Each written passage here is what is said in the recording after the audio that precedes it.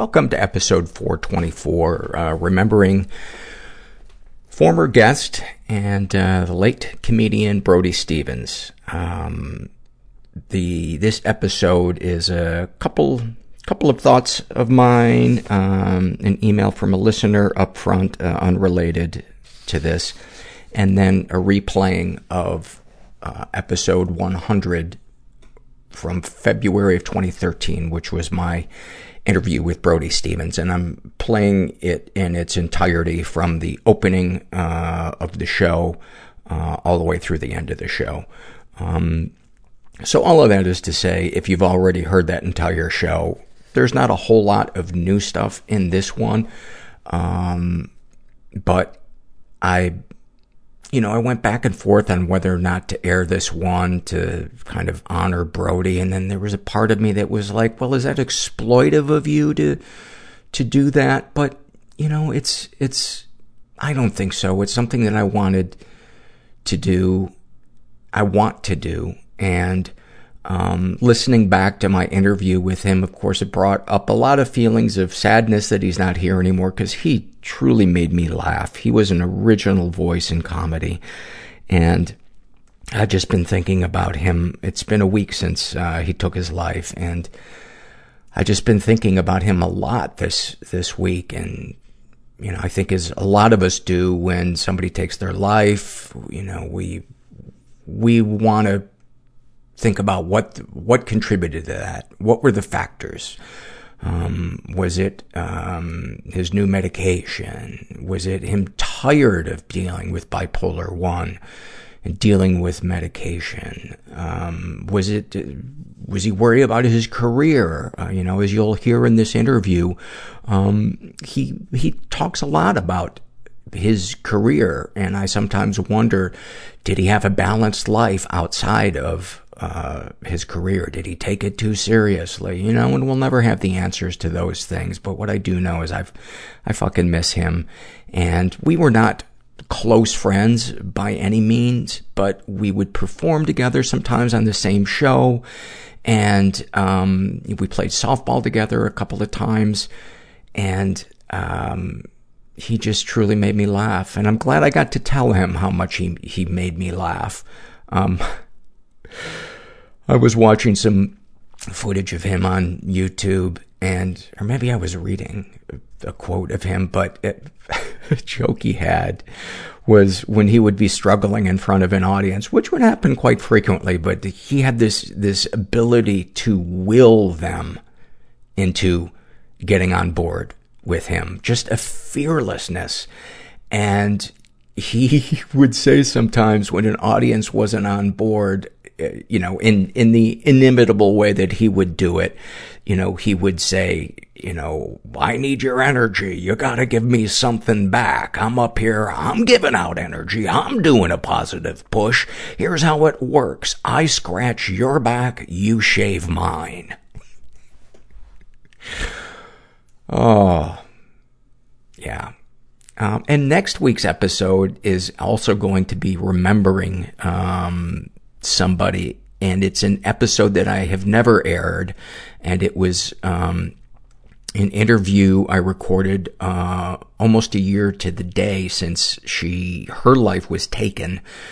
She worked with, her name was Jen Golick, and she was a therapist, and it made national news about a year ago. She worked with combat veterans with PTSD up in Yountville, California, and they had to reprimand or release a vet who was not respecting the boundaries of the facility, and he returned with a bunch of guns and took 3 therapists hostage. Jen was one of them, and he eventually killed them and then took his own life. And I'm sorry this is such a downer, but this is the reality of mental health today. And I don't want to shy away from that stuff in this podcast. And there's a part of me that fears that oh, it's going to bum people out too much. They're going to stop listening. Your podcast is going to tank and you won't have any way to survive. Welcome to my brain.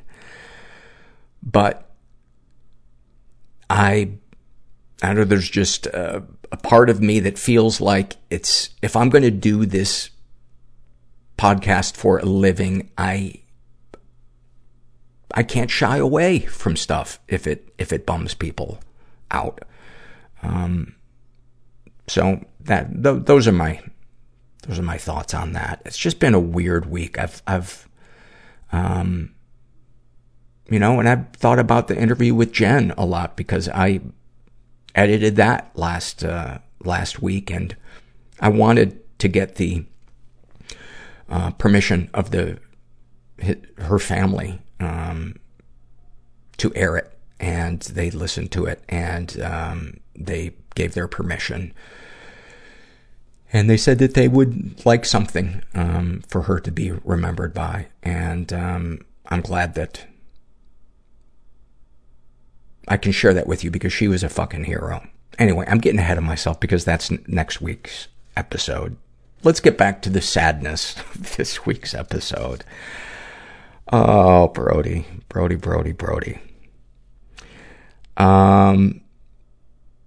This is an email that so what we're going to do is, I'll explain it later. This is an email I got from a woman, who wants to be referred to as cathartic dancing. Isn't all dancing cathartic? Actually, half of dancing is cathartic and the other half is embarrassing. And actually, I think there's an overlap. I think all cathartic dancing is probably embarrassing on some level. Not to the person dancing, because they're busy letting go of all their feelings. It's embarrassing to the person with them, who's like, what is possessing this person right now? Is anybody judging me? She writes, my dad is a textbook narcissist. He's at a point in life where he knows something needs to change, but still wants to blame anyone and anything but himself. But I think if there were something he could read on his own when no one is watching that comes off softly, that it could help. I ran across your episode on childhood emotional neglect with Dr. Webb when I was looking for more guidance on that front. I was pleasantly surprised to hear you speak about your narcissism and healing. I'm 25 and I recently tried to have a discussion about emotions and past and current relations with my dad for the first time, fueled by a successful discussion with my mom about the same. I'd been speaking to a great therapist and worded everything so carefully, getting at the emotional root of the issue, speaking on my point of view as just that and not an overarching reality, disclaiming that the conversation was fueled by desire to be closer, not to blame or hurt, and the result was so awful. I would like for our relationship to resolve and become closer, but I can't handle more conversations like that one. It affected me in a lasting way, and our relationship is much worse for it. Any resources you can recommend would be greatly appreciated. Thank you so much for doing what you do. And I wrote back, thank you for your great question. Not being a trained professional, I don't have an answer, but from what I've learned talking to trained professionals about this subject and my own experience, the chances of a true narcissist, as opposed to somebody with a narcissistic streak in them, are very slim that they would seek help, certainly without some type of impending consequence for not doing so.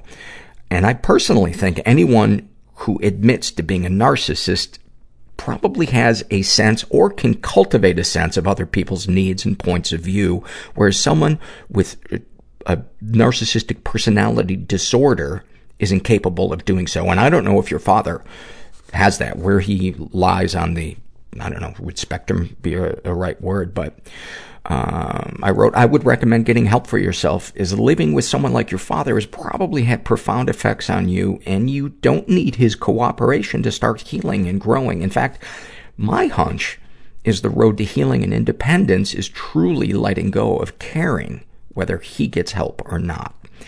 And as far as me dealing with my narcissistic tendencies, support groups have helped greatly, because there's often in support groups, feedback from people, journaling, writing, looking at your part in things.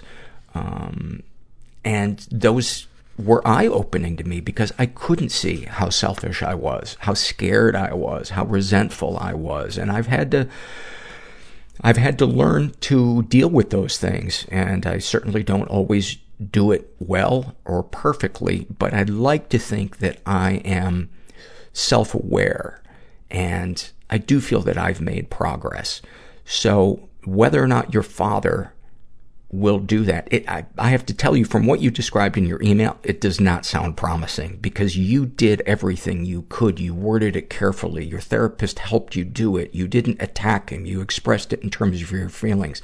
Those are all the things that you're supposed to do to open the door for that person to meet you halfway. And your father is not interested in meeting you halfway, it sounds like. So personally, I would just say what I said to my mom. I had to cut contact with her because, we would feel like we were coming closer together, and then there would just be something that I would feel so unseen and disrespected and uncomfortable and sad and be depressed for weeks that I finally had to say, I love you. I wish I could have a relationship with you, but I can't because it's just not healthy for me. And I think that would be the way to do it. And don't look for your father's approval. That's your decision.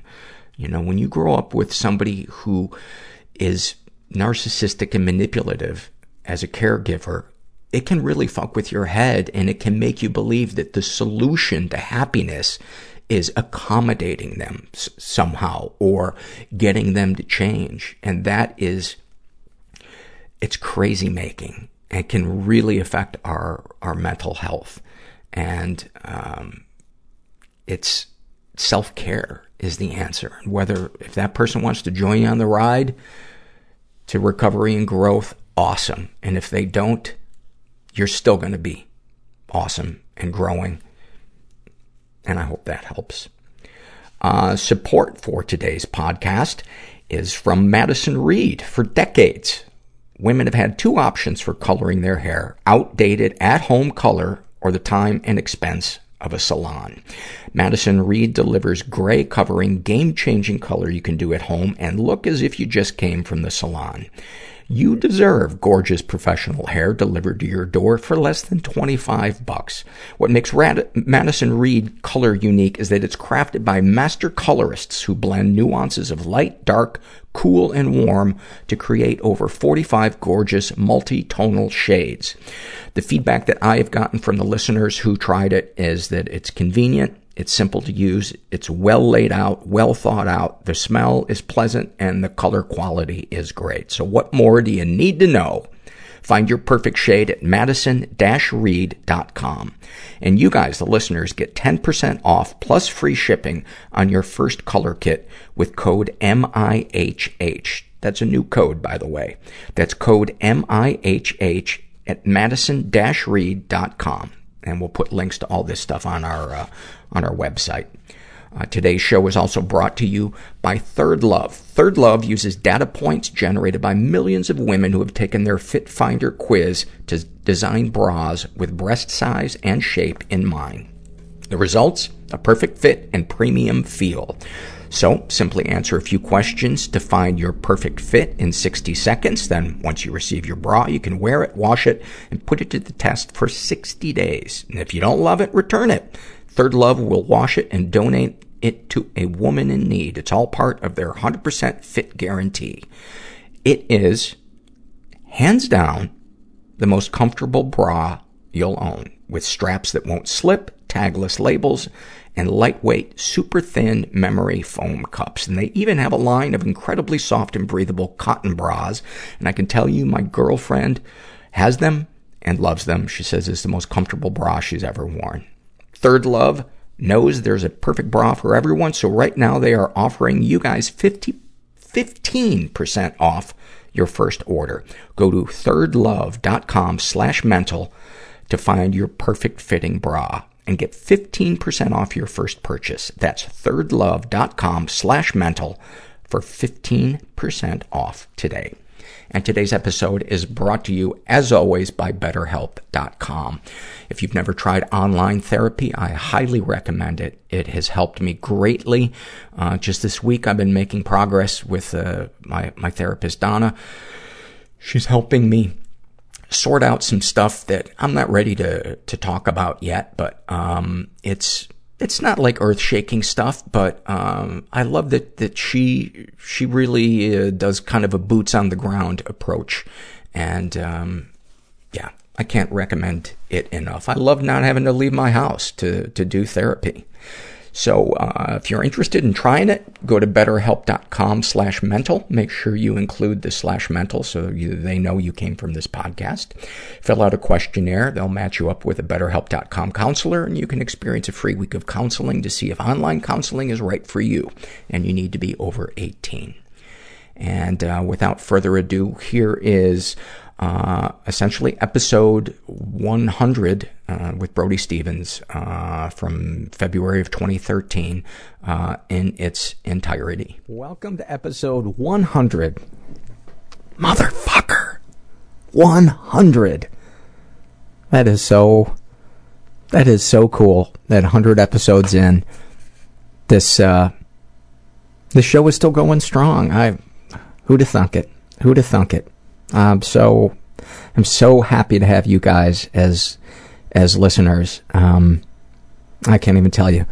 And our guest today is Brody Stevens, and he's going to talk about mania and a manic episode that he had, probably more in depth than we've ever talked about mania on this show before. And I know we've gotten some emails before from people that wanted some more discussion of mania. So hopefully you'll get something out of today's episode.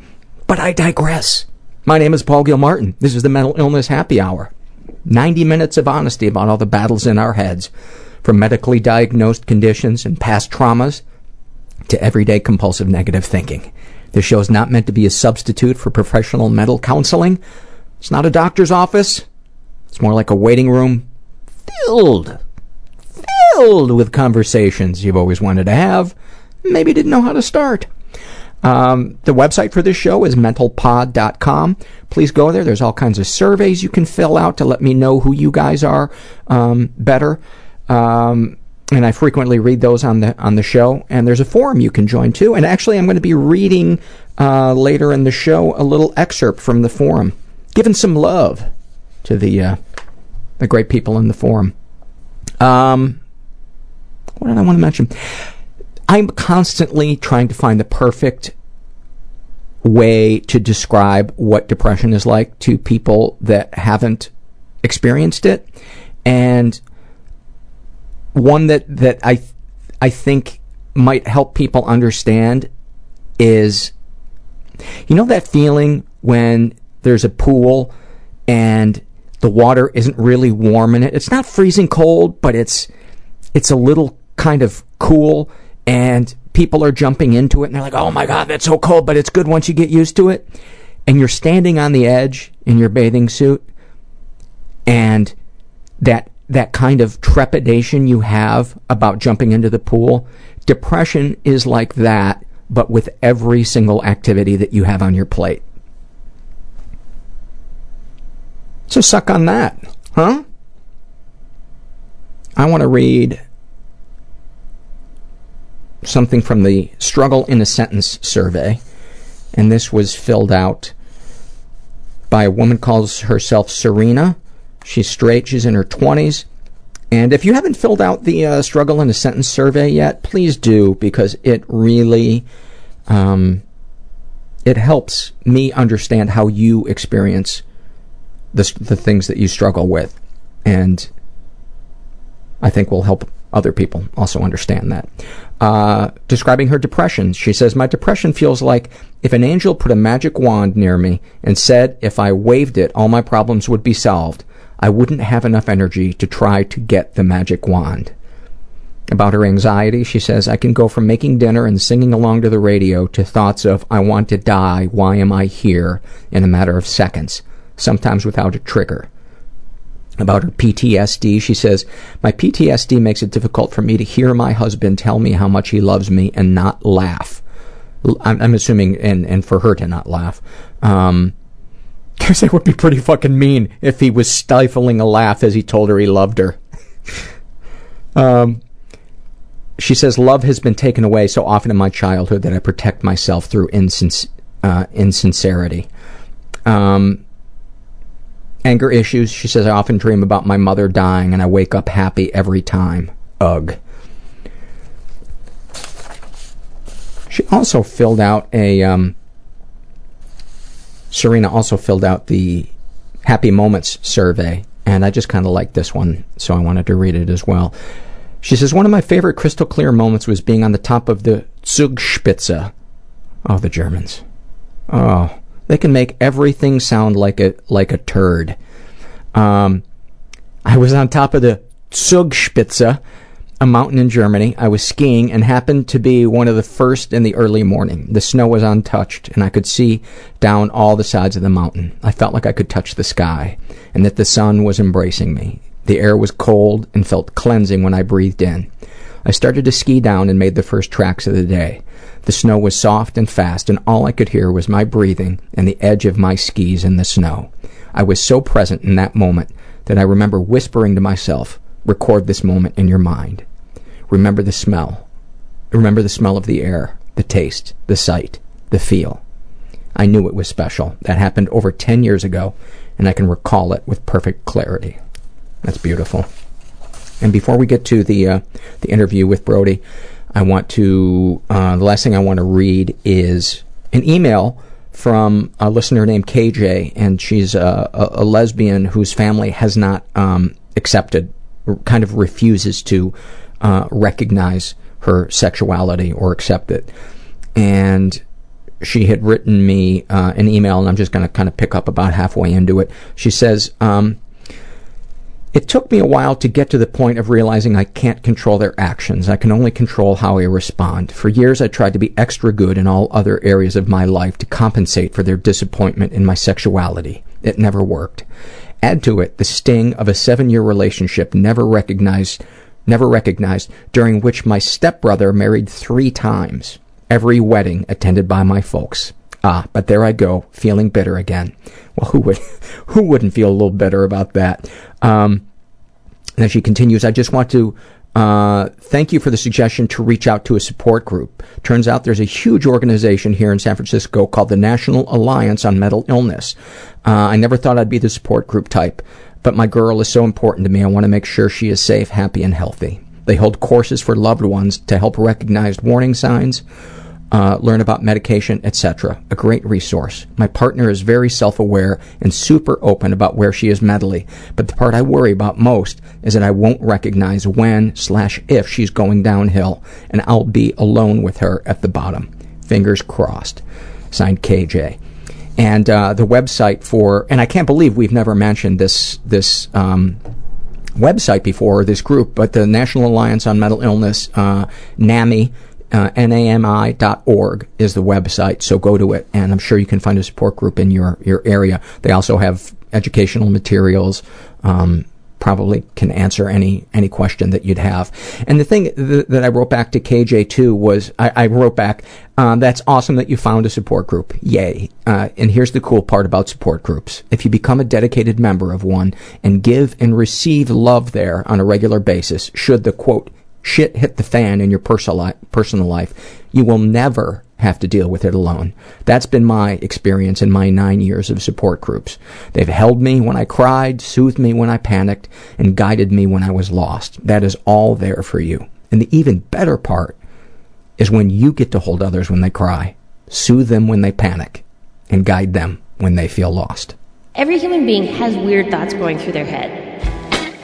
Oh God, it's so embarrassing. I'm afraid I'll never get another job again. That I will die and will have not been special. My brain has the gift of seeing the terrible. A million-pound tourniquet being turned against my chest that was constant. Then I started sabotaging my own career. Wanting to die and... to stop him from feeling any joy. That is very uncomfortable in my own body. I ended up becoming a male prostitute. And what I became was an animal. They took away my shoelaces. I became chaos. Like, it hurts. I just want to go. I just want to leave. You have no idea what a small part of your life this is. You go to a support group, it's like creating a family that you didn't have. I mean, life is 1% event. My body was abused. 99% judgment about that event. But they couldn't touch the best parts of me. But the world is a little bit wounding. It's also glorious. It does always get better. It really does.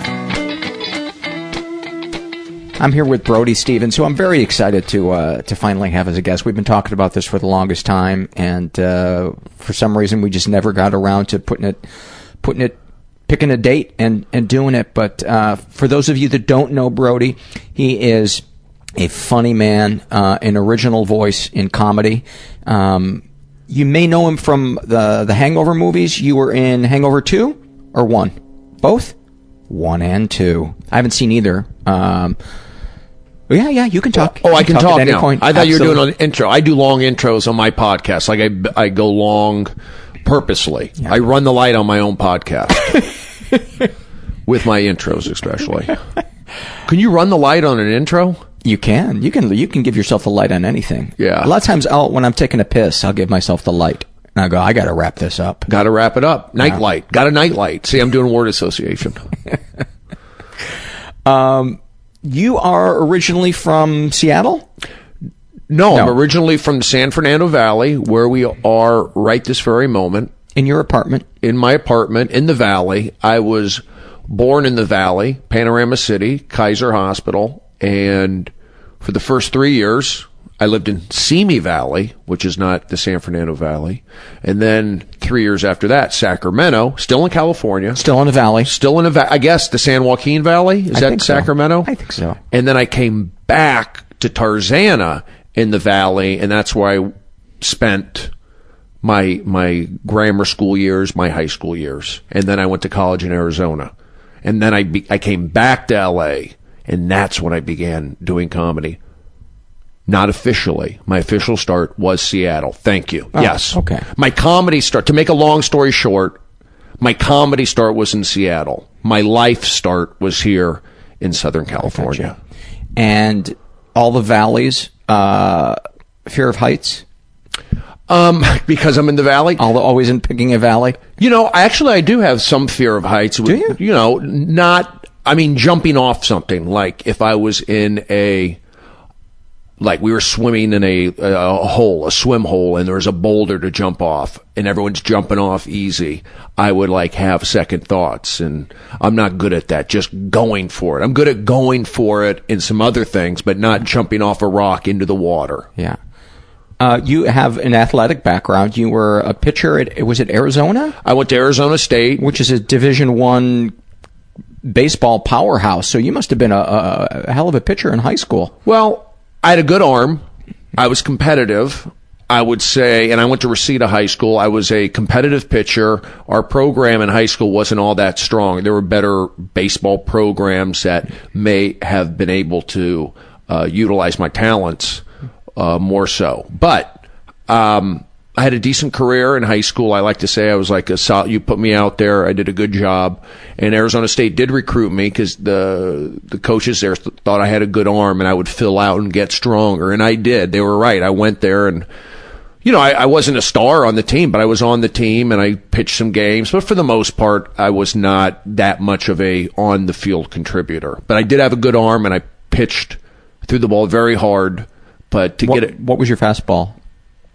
Back then, I got clocked at high 80s, 91, 92. Wow. I threw hard. I struck out a lot of guys. But the way I threw the ball, I think I put extra strain on my elbow, and I ended up having elbow surgery. And from that point on, it was downhill. But the first couple of years, I really made improvements. They changed my mechanics and how I threw the ball, but eventually I just ended up putting strain on my elbow. But I had moral victories there, which, they say there aren't moral victories in sports, but for me there was just what I went through there, my journey there. I don't walk away bitter at all because I hurt my arm or anything. Do you think having had that arc of getting better and seeing that if you put the work in, you will improve. Were you able to bring that to your mindset when you started doing comedy, that, okay, I just kind of need to be patient with this, I'm going to improve? Exactly. Yeah. You know, that's what I knew, that I wanted to handle comedy like I did baseball. You know, like I said, I walked away from baseball not bitter. I felt I gave it my best effort. I got the most out of it. I coached there. I got my degree. A lot of things happened in the 5 years. You know, I redshirted 1 year. It takes 5 years to graduate, but a lot happened there, and I saw, yes, how hard work would pay off. And when I went up to Seattle to essentially start comedy, I said, I'm going to take it and approach it like baseball, knowing that it's a repetition, putting the time in and failing and learning and taking criticism and having people hopefully be honest with you. And so, you know, and some people are, some people aren't. Show business, there are similar. There are some similarities between sports and show business, but in a lot of ways they are completely different. Yeah. I think when kids grow up and they play sports in a way that isn't sick, where you don't have a dad like pushing you or a mom pushing you, I think it can be a really great experience. It can not kind of only build self-esteem, but can show you arc of things that will happen later in your life. There's just a great outlet for angst and, other things. What do you remember about being a kid? Well, let's go back to the beginning. You were born here in the Valley. Any brothers and sisters? Sister, older, 5 years. What was your relationship with your folks like? It was pretty good. Got along with my mom. She would yell at me a lot. I could remember her with her high-pitched voice at times. What would she say? Steven! Steven! Yelling at, just Jewish mother type stuff. I guess that is a... And Steven is your first name. Brody's your middle name. Brody's my last name. Oh, okay. So and that's another thing. My real name is Stephen James Brody. Okay. Everybody calls me Brody. Everybody thought that was my first name, in fact, when I would introduce myself. Oh, your name's Brody. So I put that in the back of my head, like, people like saying the name Brody. And when I went to school and I played baseball, I was Steve Brody. Stephen Brody, mostly Steve Brody. That's what I was. I was the baseball player. But when I went on into comedy, I just felt Steve Brody wasn't a comedian. Steve Brody, in my life, I know it sounds weird, Steve Brody was the athlete, was the baseball player. And I just felt I wanted to keep the Brody name. People like saying it. And they thought it was my first name. So I go, why don't I just make it my first name? That's clever. So I just switched my name around. And at the time, the name Brody Stevens is a cool name. There was at the time, there was only maybe 2 other Brody Stevens out there when I did it. But looking back on it, it kind of makes me cringe as I get older, because it's not who I am. I'm not Brody Stevens. I am on stage. Mm-hmm. That was a time in my life, and people like saying Brody Stevens, and I know it is part of me. But the real me is Stephen Brody. That's who I really am. And as I get older and more mature and more confident in myself, I feel as though I can be more honest and say that. So I say that for seriousness, Stephen Brody, but for show business, I could just kind of combine the two. So that's why I go by Stephen, Brody, Stevens. Yes. So it's a combination. It's so silly. Right. But it makes me feel better, actually, because, I'll say Brody Stevens and I'll respond, but I never liked, like when you order coffee or you're ordering food and you put your name down, I never put Brody. They didn't know the name, or I always put Steve. And then just through the years, the last few years especially, I just felt like I don't like bumming people out when they hear, oh, Brody, it's not your real name? Oh, I think that it's kind of cool in that it can help you delineate who you are on stage from who you are off stage, because I think there's an inherent danger when we are our own product that we can begin to take ourselves too seriously, that we can take criticism of our comedic persona as criticisms of us as human beings. And having that delineation, I would think in some ways would be kind of freeing. You're saying having a stage name different from your real name. Right. And I don't mind that. I like that. Yes, it is freeing. The thing that bothers me is that I feel it's kind of a hacky thing. It's been done before, number one. I mean, and no knock, I'm good friends with Orny, but Orny Adams, his real name is Adam Ornstein. And then I feel like a couple other comedians did that, or a couple of, like Stephen Fisher, his name is Fisher Stevens. I mean, Fisher Stevens, his real name is Stephen Fisher. Mm-hmm. It just made me cringe. I just never, like I said, as I get older and I feel as though I have more, I have more of a foundation to say, hey, I want to go back to this. It does make me feel better, and that might be part of some of my issues that I have with things. Like, maybe nobody cares, but I care. Mm-hmm. And I feel as though by doing Stephen Brody Stevens, it's not completely different, but it's different enough to where I feel good, the audience feels okay about it, and then maybe there's a new audience who's into Stephen Brody Stevens. I got you. Like John Cougar Mellencamp. Yeah, it's something like that. But I am free on stage. It is. I mean, I'm not completely. When I'm on stage, I'm more of kind of, a little more animated, a little more, at another level, but not. It's pretty much me. Yeah. For those of you that have never heard Brody's comedy, it's kind of hard to describe, but it's a. There's a personality. You are a personality up there that I think is so hard for comedians to achieve, because you've achieved that thing where it almost doesn't matter what you're saying. You're just funny.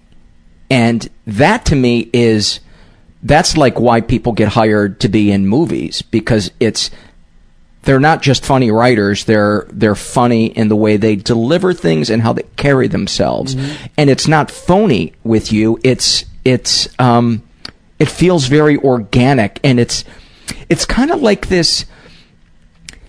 I always get the vibe that it's kind of like a mock pomposity. Is that a fair? Yeah, there's some of that in there. And the reason why I do that, because I feel as though this is such a credit-driven society. Oh, you're in this movie? Oh, let me pay more attention to you. Or, oh, you hang out with that guy? Now I'll laugh at you. So I beat him to the punch. You're not getting me? Well, Zach Galifianakis gets me. They put me in The Hangover, but you're not? I'm going to listen to The Hangover people. I'm in that world. So it's like, there's that boasting, but it's a character. I'm not like that in real life, of course. I don't walk into a coffee shop or a store and go, I'm in The Hangover. You do this, do that. That did happen to me. I did go through an episode of that, and we maybe we'll touch on it. Maybe we won't. I can. We're definitely going to touch on it. Oh, wow. We're going to molest Bill it. Martin putting it down. And I'm ready for it in a positive way. It's all about positivity, pushing it forward. Yeah, I've combined, I guess you're right about the pomposity, and I think a lot of it has to do with, just people I grew up with, baseball players, comedians early on. I'm influenced. I am an original voice, but I am also influenced by certain people. Of course, I think we have our early influences and different periods in our life and different things, and you listen to the audiences and you get a feel for what works and what doesn't work, and you got to do it for yourself. Yeah. Well, what I like about what you do too is you will be like the really pompous 1 minute and then reveal some incredibly humbling thing about yourself the next minute and kind of make fun of it. And so it's I just enjoy that. Oh, thank you. Well, yeah, you don't want to go too far and beat them over the head with, that I stuff. I'm this, and then you got to, you do have to kind of turn it towards you and make fun of yourself, and that's just part of being a comedian and learning and feeling and playing off the audience and just knowing when it's right to be in that self-deprecating mode. Also, these days I do it with a smile, and I think because I'm mellower, so the audience before they go, oh, is this guy really mad or is he really upset? Right. Whereas now it's like, okay, we kind of get it. He's not that way. And I feel better that way. And it just it brings the audience in a little more. Yeah. So let's talk about I want to talk about the episode that you had, whatever you want to call it, meltdown. What word would you do? Crisis? I would call it an episode. Okay. What mental illness do you suffer from? Well, they've labeled me with bipolar. How dare they? Bipolar 1 or 2? 1. Okay. I think I'm called bipolar 1 because this is what my psychologists and psychiatrists say, and other doctors have said. Because I had a manic episode, which I did. I'm not denying that. I am bipolar because I had the manic episode. My argument, my contention with that, is that the right word? Contention? I think so. My issue with that is that I felt my episode was triggered. People have episodes that, there are triggers. Was triggered from me stopping a medication cold turkey, taking an antibiotic, traveling, and basically confused because I got sick and it may have been a withdrawal and I stopped taking my meds and they gave me an antibiotic and I felt great and then I spiraled upward. And so anyway, I had a manic episode, but I feel my manic episode was initiated with me stopping my meds cold turkey. I was on Lexapro, 20 milligrams, therapeutic, basic level. A lot of people do it. Doesn't make it. It's not wrong. There's nothing wrong with it. Right. But I'm saying a lot of people did that, and it seemed to take the edge off. But when I stopped it cold turkey, it just spiraled me up. Typical. If you saw what a manic episode was, the definition, I hit them all.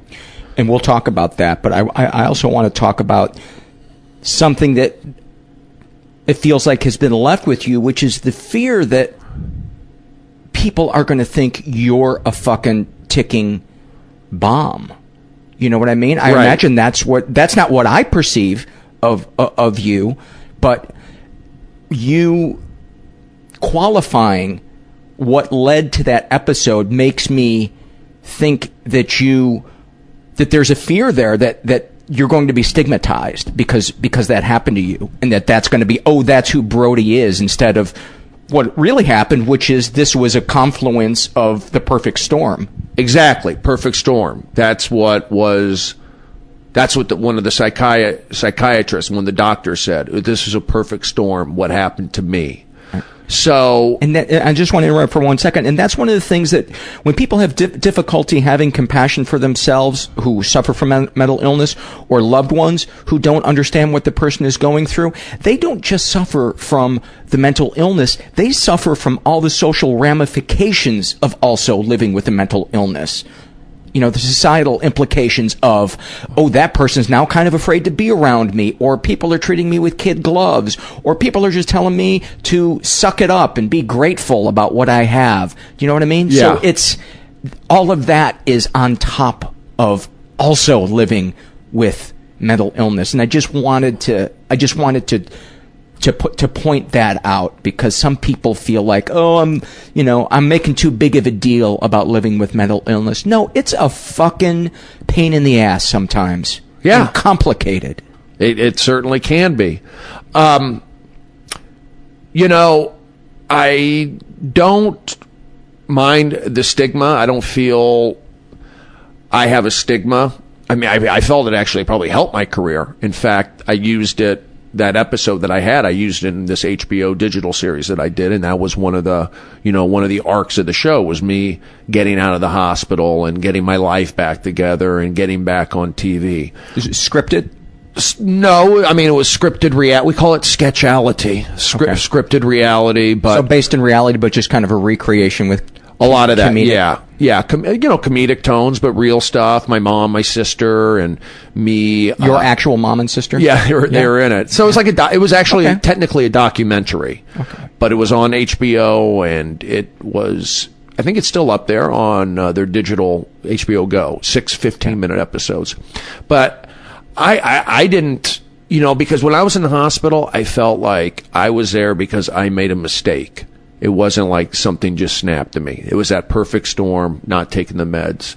And then I felt like I was in there and, my friends would come visit me, and they were cool. And I just felt like it was like kind of a cool thing almost. Like, this is a badge of honor. Like, how many comedians, I'm sure there's a lot, and a lot of them don't talk about it, but I was open talking about it. I think what made it easier for me is that when I was having the episode, I was on Twitter, so people were already aware, a lot of people were at least, that something was happening to me. So I kind of already gave them a heads up that something was happening, and then once I got in the hospital, I felt like, I already did the stuff on Twitter, might as well just take it to the next level. Because I felt I was in there because I stopped my meds cold turkey. Now, later on, I've learned that, maybe it would have happened anyway. Now I go through therapy. Now I have a therapist. Now I have it's much more, I have a support system. Everything is in place. But it's taken a lot of time to adjust. When they talk about mental illness being hard, I went from euphoria I was doing fine. I was fine for the most part. Then I had that episode, and then after, it was just like a downhill. I became depressed. That was the real hard problem for me, is becoming depressed. Nobody told me, okay, Brody, once you have this manic euphoric episode, you go to the hospital, they put you on different meds, you do some therapy, you'll be fine.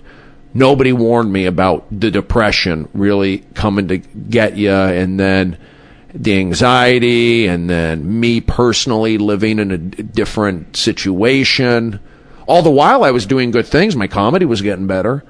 But isn't that funny?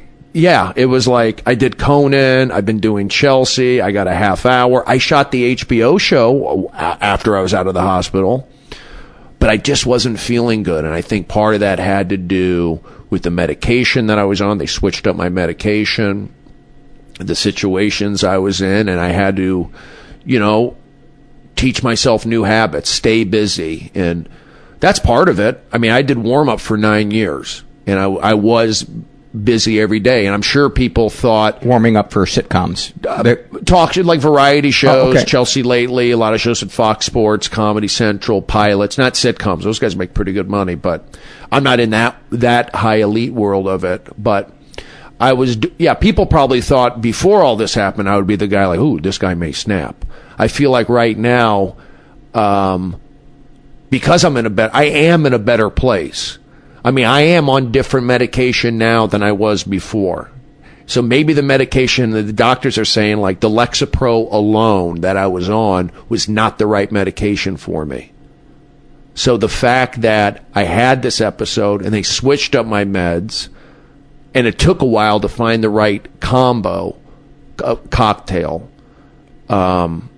and that's why I think, there's one, getting that, it was hard to balance out. But it did help my comedy, and it did keep me from going into that red zone and frightening the audience. So these meds helped my comedy, but were making my life more, it was more difficult, because they can kind of like bring you down a little bit, slow you down. Dull you, kind of. They can dull you, and they can give you anxiety. Meds can give you depression. It takes your time to adjust. So it was finding the right cocktail. But all the while, my comedy was good. Mm-hmm. So I was grateful for that. But my personal life, me as a, I just had, it's been tough, and it's getting better. I'm not saying I'm healed and I'm perfect, but man, the depression was really hard for me. Well, before we get to that, let's talk about the manic episode, because it's not something that we get to talk about a lot on this podcast. And I get a lot of emails from people that want people to talk about the mania side of bipolar. So, can you talk about how that manic episode began, what it felt like, how it progressed, etc., etc. Walk me through it. You got it, Paul Gilmartin. Yes, hold my hand, follow me with a flashlight.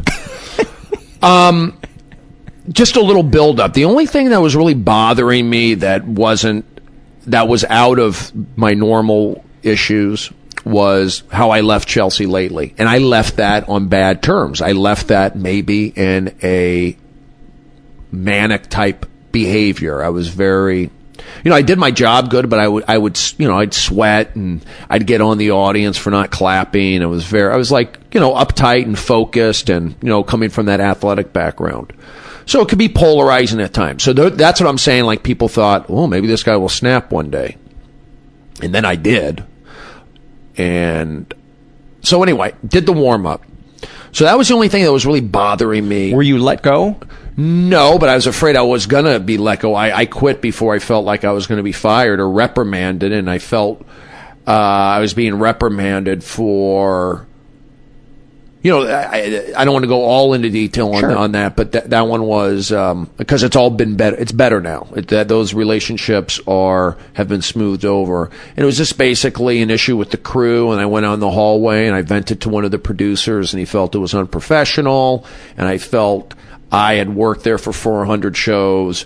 I'm allowed to vent one time in the hallway, and he kind of like pushed his weight around a little bit, and it upset me. And so then the second show that day for warm up, I kind of like reeled it in. I didn't give him the Brody energy, which I do every day. That's my job. It was harder for me just to sit there, but I had to make a point. Like, you can't push me around. I mean, I have to be in a good mood, and you have to let me vent. I mean, if I'm doing it, and I wasn't like saying, you got to do something. I was just kind of like, these guys are bugging me in there. And anyway, it ended bad, and it bothered me how the situation was and how I went from being a part of a family to being an outsider. So that was bothering me. On the good side, I had this HBO opportunity, and now I had the opportunity to get out there and hopefully do some more stand-up and build up, get out of the warm-up. Because I'd always been... I didn't mind doing warm-up. I like it, actually. But I feel like I could take half that energy and make twice as much money. It's like warm-up, you're banging your head against the wall sometimes. But if you get the right gig where you're with your friends or whatever, it's fine. But there are hell gigs, in that warm-up world. So I owe it to myself. I owed it to myself to really try and go for it outside of warm-up. So anyway, left Chelsea. That was the one bad that was bringing me down, if that was one negative, other than my just like normal insecurities. But I knew I had an HBO show. I was doing festivals. I went to Ireland. I went to Montreal. So I was pitching these shows. I was actually like doing these pitch meetings. I was confident. They were putting me on TMZ every week, out in front of the Hangover 2 premiere. They out in front of the Comedy Store, the Improv. So I was on that all the time. I was feeling good. I was being myself. I was exercising. I was happy. And I felt like maybe I don't need, at that point I started thinking, maybe I don't need the Lexapro so much. Like now, maybe I can drink a little bit, because you really can't drink on it. And there are some side effects, sexual side effects. I felt like I was doing well. Maybe I can cut back. But again, I wasn't under doctor's care on it. So I didn't go off it at that point, but I was like implanted in my head. I was saying, maybe I can get off this thing because things are going well, and I feel like I want to go to another level. So, I'm just trying to think about the story here. So, went to Montreal, actually Ireland, did well in Ireland, feeling good. Go to Montreal, feeling good. And then I was I rationed my meds a little bit in Ireland because I wanted to drink and be a part. I still took them, but I rationed them.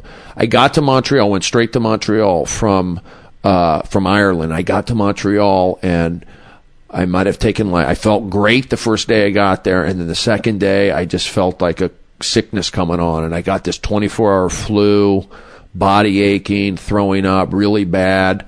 And I didn't take my vitamins. I stopped with the Lexapro. I was weaning off kind of like, not in the proper way. But then when I got sick, I couldn't even swallow. I couldn't eat. So then I ended up after like 48 hours of being bedridden, sweating, which may have been withdrawal because I wasn't taking the Lexapro consistently like I should have. Mm-hmm. That's what it may have been. but it also may have been the flu, like a 24-hour flu. So I go downstairs at the hotel. It's free health care. And the guy says, I have strep throat, the doctor. He says, you have strep throat. Get this antibiotic, and you'll feel better in 24 hours. I took it. I felt better in 24 hours. My mind was clear. I was feeling good. I did a show that night. The next day, I take the antibiotic. I'm not taking the Lexapro because I feel like, okay, it's out of my system. I'm good. And then I took the antibiotic. I had good shows in the couple days there. I had a great time partying. It was fun. I come back to L.A., and I go see my mom. I'm feeling good. I come back to a Dodger game, and then I see Zach, and Zach is like, this is like 3 days. So I've been off the Lexapro for like 6 days. And Zach sees me, Galifianakis. He goes, what, your teeth are white. What are you on, cocaine? He thought I was on cocaine. And I was like, I was happy. I was taking like a victory lap. I was really like in a good mood. Like I went to Ireland. I went to Montreal. The HBO show they bought the HBO show, the pilot we did. I did see the pilot before I went to Ireland, but I didn't love it. I thought it looked good, but I didn't think it was super funny. And then when I heard back, like the people at HBO didn't get it, but they're going to still give me that opportunity, I felt a little pressure. So I had the Chelsea stuff bumming me out, and I had some pressure from this HBO show, only in a sense that I felt like it could have been funnier, and I didn't like the way I looked on camera, a lot of issues. So I had that on my mind. So I do Montreal. Things are going great. I come back. Zach sees me with the white teeth. What are you on? You're on cocaine. I end up yelling at Zach or getting like an argument with his girlfriend, fiance at the time. And then that just set me off. Like when Zach was like yelling at me. What was he saying to you? Just things like, don't talk to me like that in my house. And, like he was mad. Yeah. And I felt like I was just like hyped up. I wasn't on my meds, and I was on cocaine almost, which I wasn't on, but that's what it seemed like. And then it just, the more they would check on me, it just upset me. And I remember I'm trying to retract the story. They called like the cop, like Dave Rath would call me. My friends are calling me. Dave Rath's a manager. A manager, yeah, and a friend. So these guys are great guy, calling me, checking it in on me. And I said, I'm fine. I'm doing great. I'm having a good time, because they were seeing stuff on Twitter, and they were worried about phone calls that they were calling. And I said I was fine. And then they sent the cops over to my house, like on a Monday night. And I had been back since like Friday. So like on Monday, they sent the cops to my house. I go, it like upset me. The cops, I saw them, and they said, how are you doing? Are you want to hurt anybody or hurt yourself? I go, no, I'm feeling great. And I was hosting TMZ. That's what I did. I hosted TMZ that week. So I hosted TMZ. I knocked it out of the park like on Wednesday. On Monday, I'm getting the timeline confused a little bit, but like the next Monday is like, once I did TMZ, that kind of set me off too. Like I felt like I had superpowers. Like, I'm with TMZ now. Don't mess with me.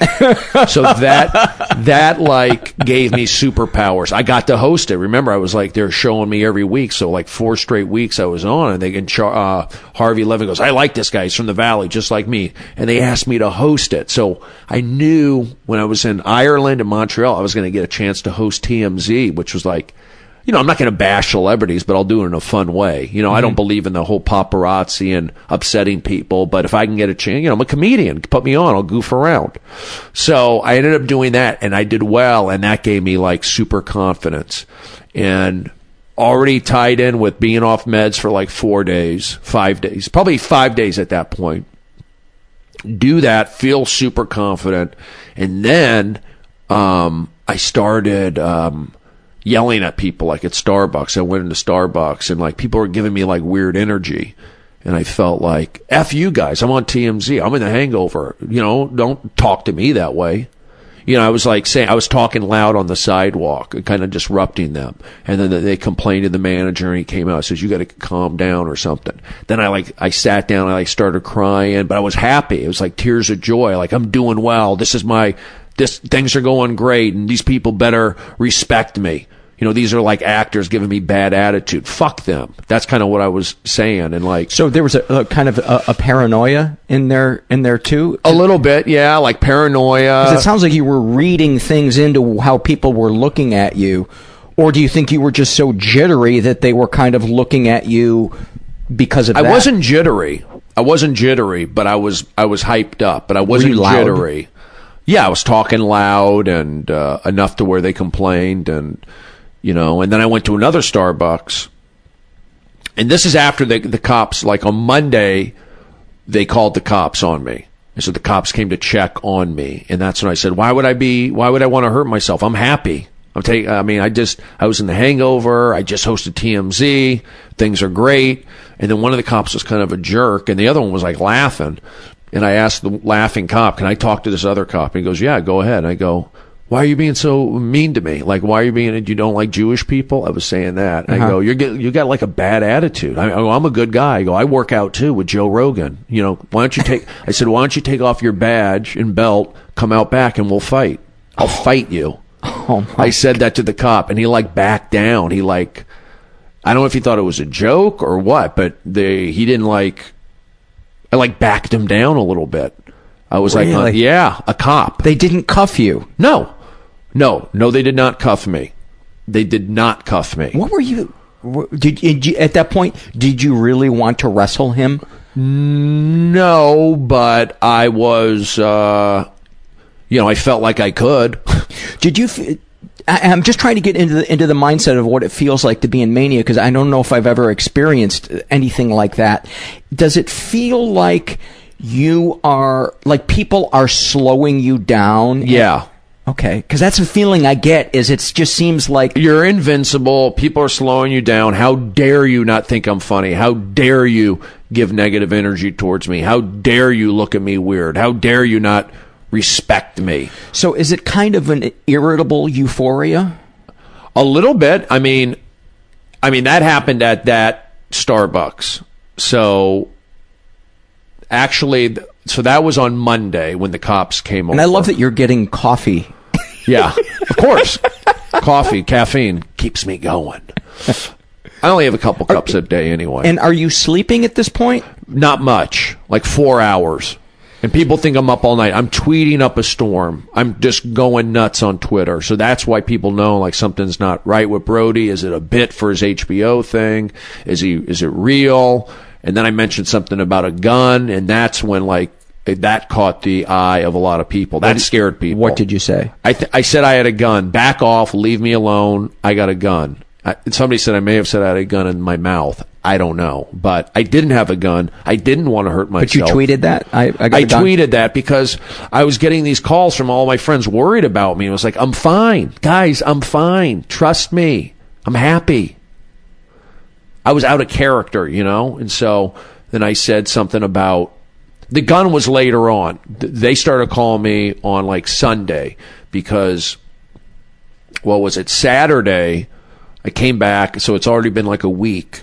And I'm going down to, I'm friends now with the TMZ guys. They're at the Angel baseball game in Orange County. So they say, why don't you come down? And I know some players where I can get a pass and meet them. So I said, yeah. I said, yeah, I'll go do that. So I'm feeling great. I'm like totally like eyes wide open, feeling good. Nice white teeth. Yeah, nice white teeth, of course. And then I go to 7-Eleven, and I know that I'm putting out these weird tweets. And I'm walking in the parking lot, and I see this guy who looks like he may be an actor or something. And I go up to him, because I'm like going up to people. I go, are you on Twitter? He goes, yeah. I go, listen, I'll buy you a beer. I'll buy you a case of beer if you tweet something like, Brody Stevens is a good guy. He just bought me beer. That's what I asked him to do. And he said he would do it. Because I said, I've been doing some crazy tweets, and I need like a stranger on Twitter to say something positive about me. And he agreed to do it. So we go inside the 7-Eleven, and he gets like a 6-pack. I go, get a case of beer. Get a case, no problem. Because I was just going to get him whatever he wanted. I said, you work out, get some protein shakes. Get whatever you want. I'm here for you. And then we're waiting in line, and I'm like behind him. He goes, dude, you're freaking me out. I go, I'm offering to buy you beer and workout drinks, and all you got to do is write a tweet and you're being a jerk to me. I go, no wonder you're not in any movies. No wonder, I'm in movies. Oh my I go, God. you got a bad attitude, man. I go, I'm a nice guy, and you freaked out. That's why people don't hire you. You said you were an actor. I wouldn't hire you. Wow. And then I was yelling in there. I mean, it was like yelling. Now, was any part of yourself going, I am sounding like a pompous, crazy guy? Not really. No. I was like in Brody mode. Because when you're not in that manic stuff, you don't believe that stuff, do you? No, I don't. Do I believe it? That you're better than other people because you were in the hangover? Absolutely not. Absolutely not. But I will say in warm-up, I'll go, like, if a crowd isn't bringing energy or a guy's slouched over, I go, don't be slouched over. Positive energy. Sit up. Look, I mean, it happens for me. I'm booking. Why am I working? Why do they call me? You know why? Because I sit up, I bring positive energy, and I accept blame for everything.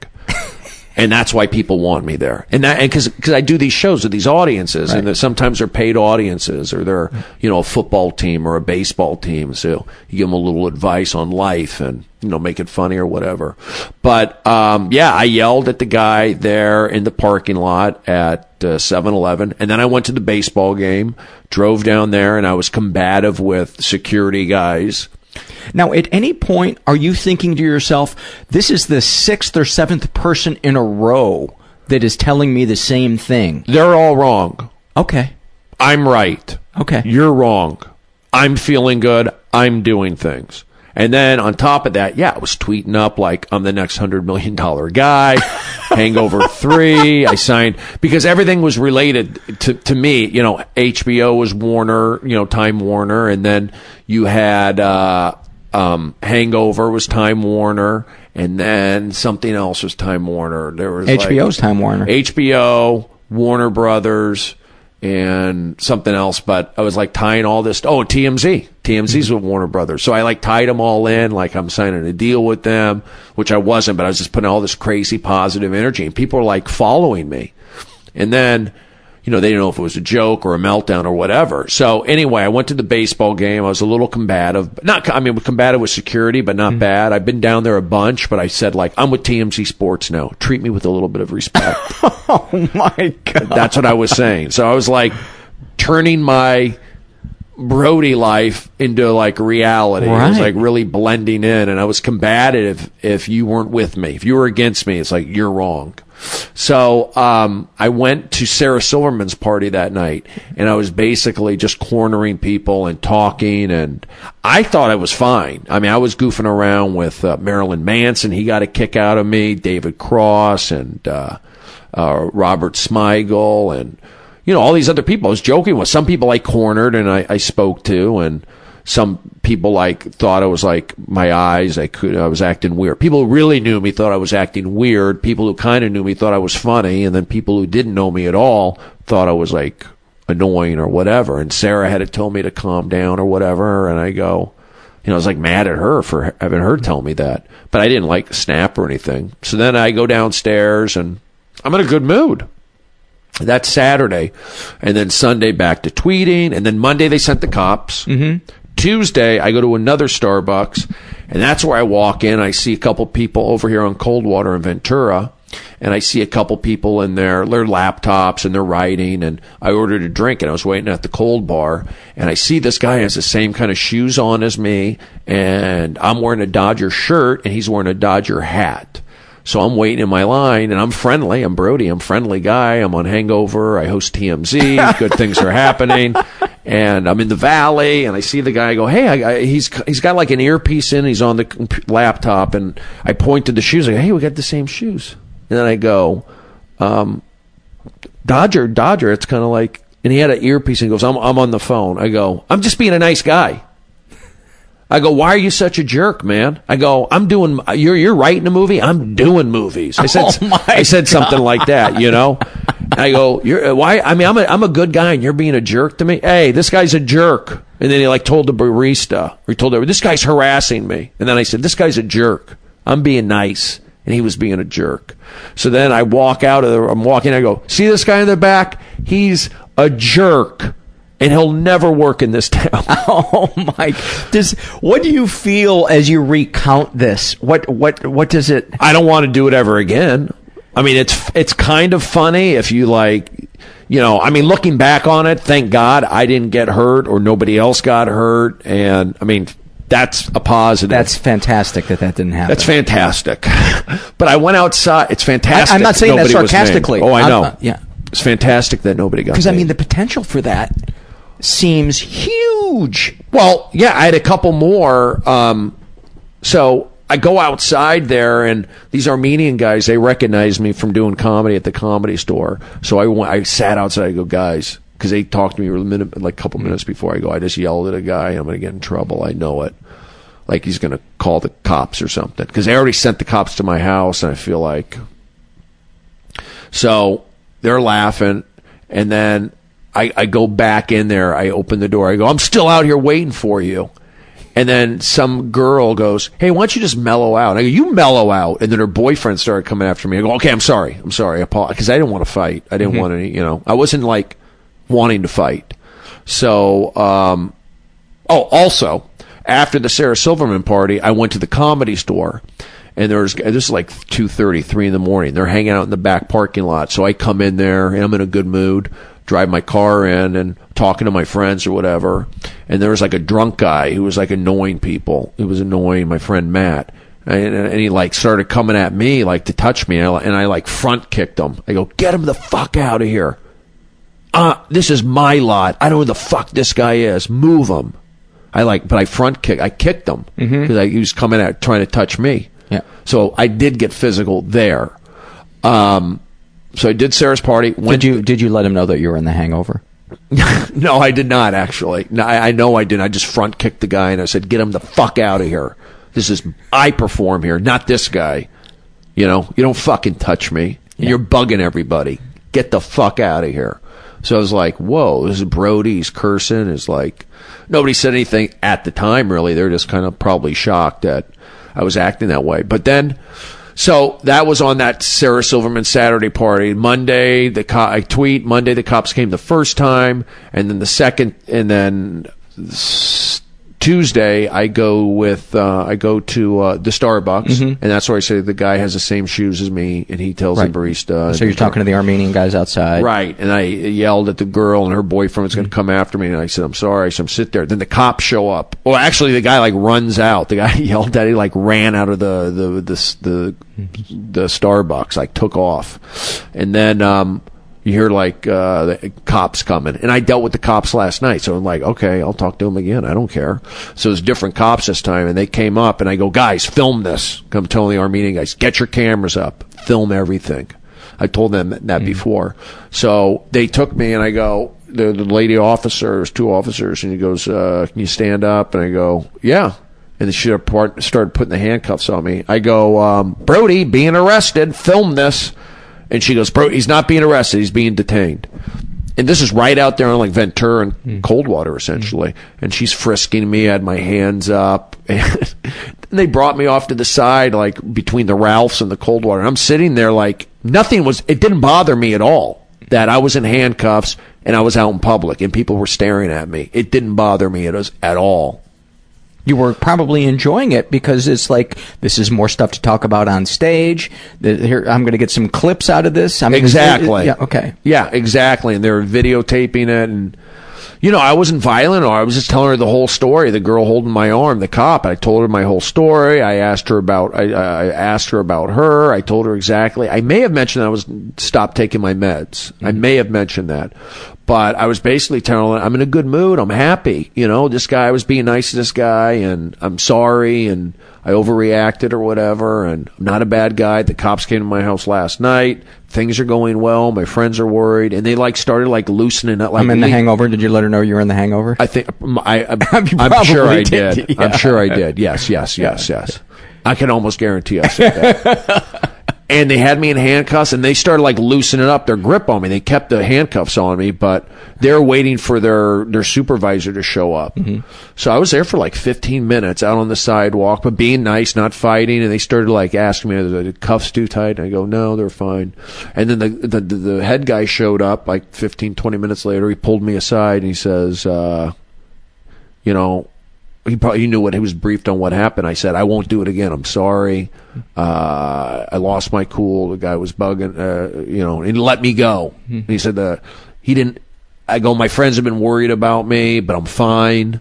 The officers came to my house last night. I'm okay. And he said, just promise me you won't cause any problems. I go, I promise. So anyway, that was Tuesday. So, and I went back on Twitter and I said I got detained or whatever.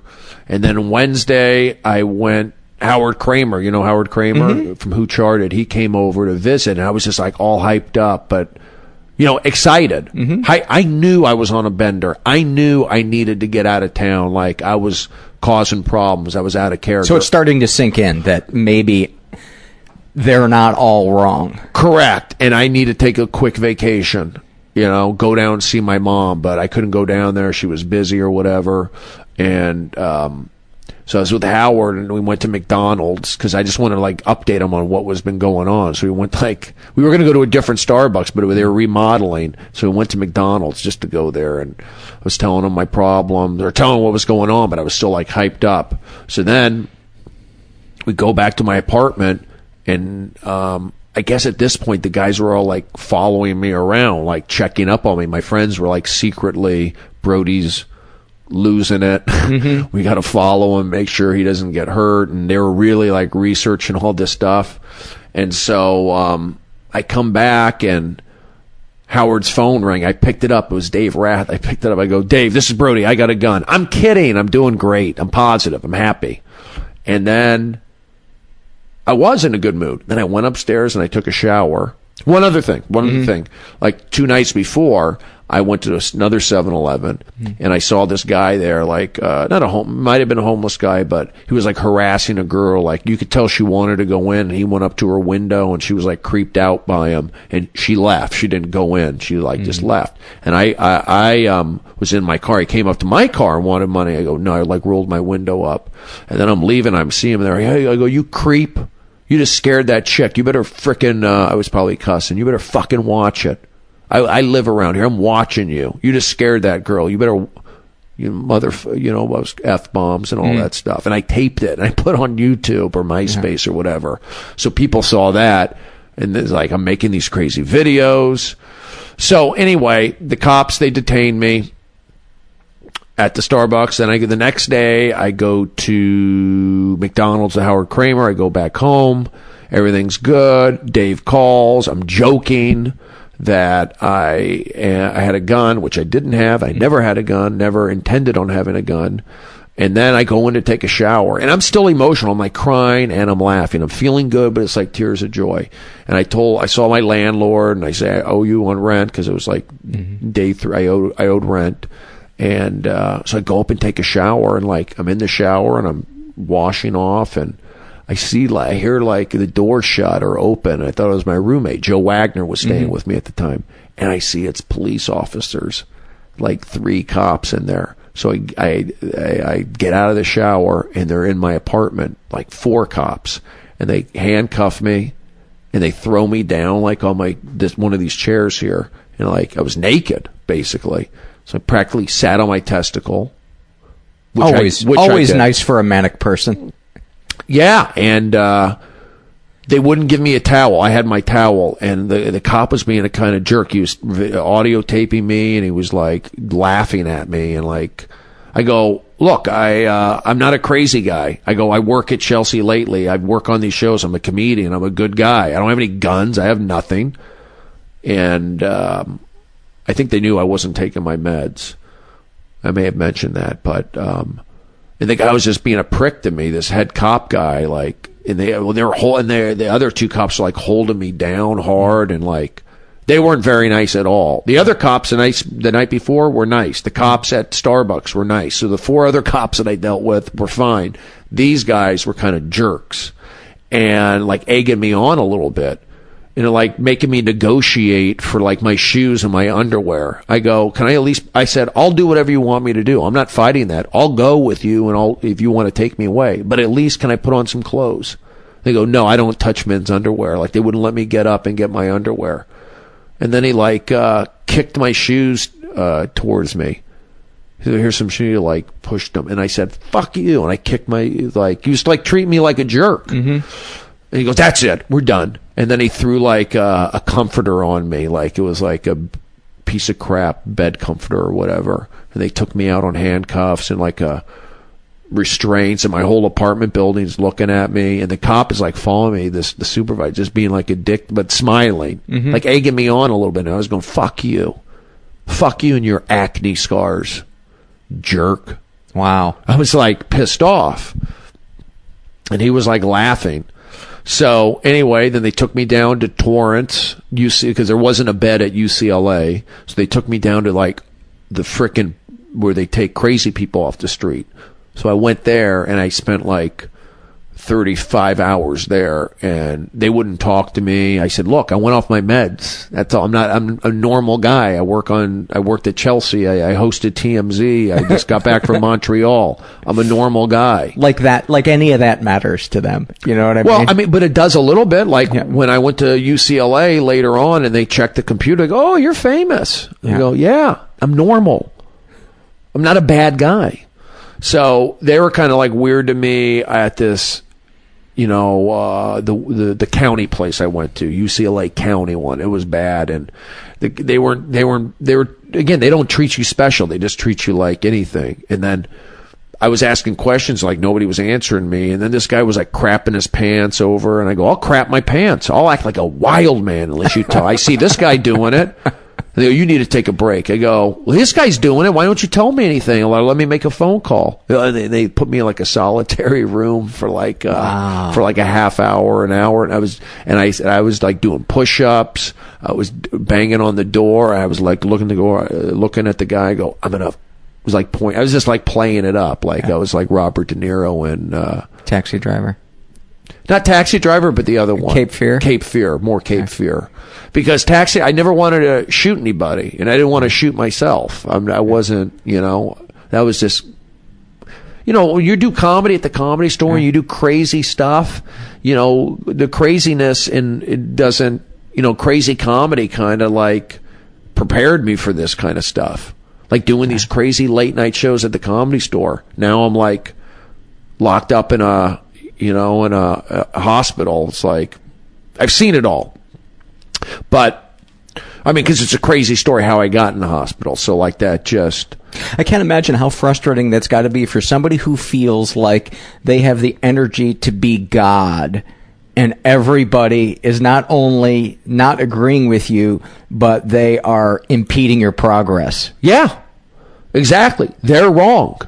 You are wrong. I'm doing the right things. I'm taking the victory lap. It's about time I have a good time.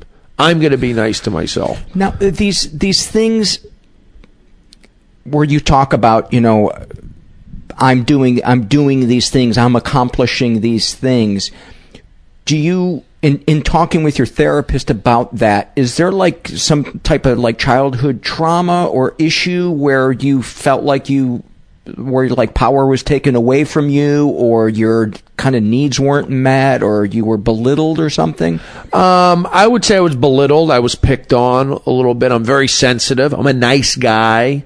I'm a little selfish, but I'm a nice guy, and I am sensitive, and I analyze things. So who were you picked on by? Just like other kids growing up. I feel though I went to public school.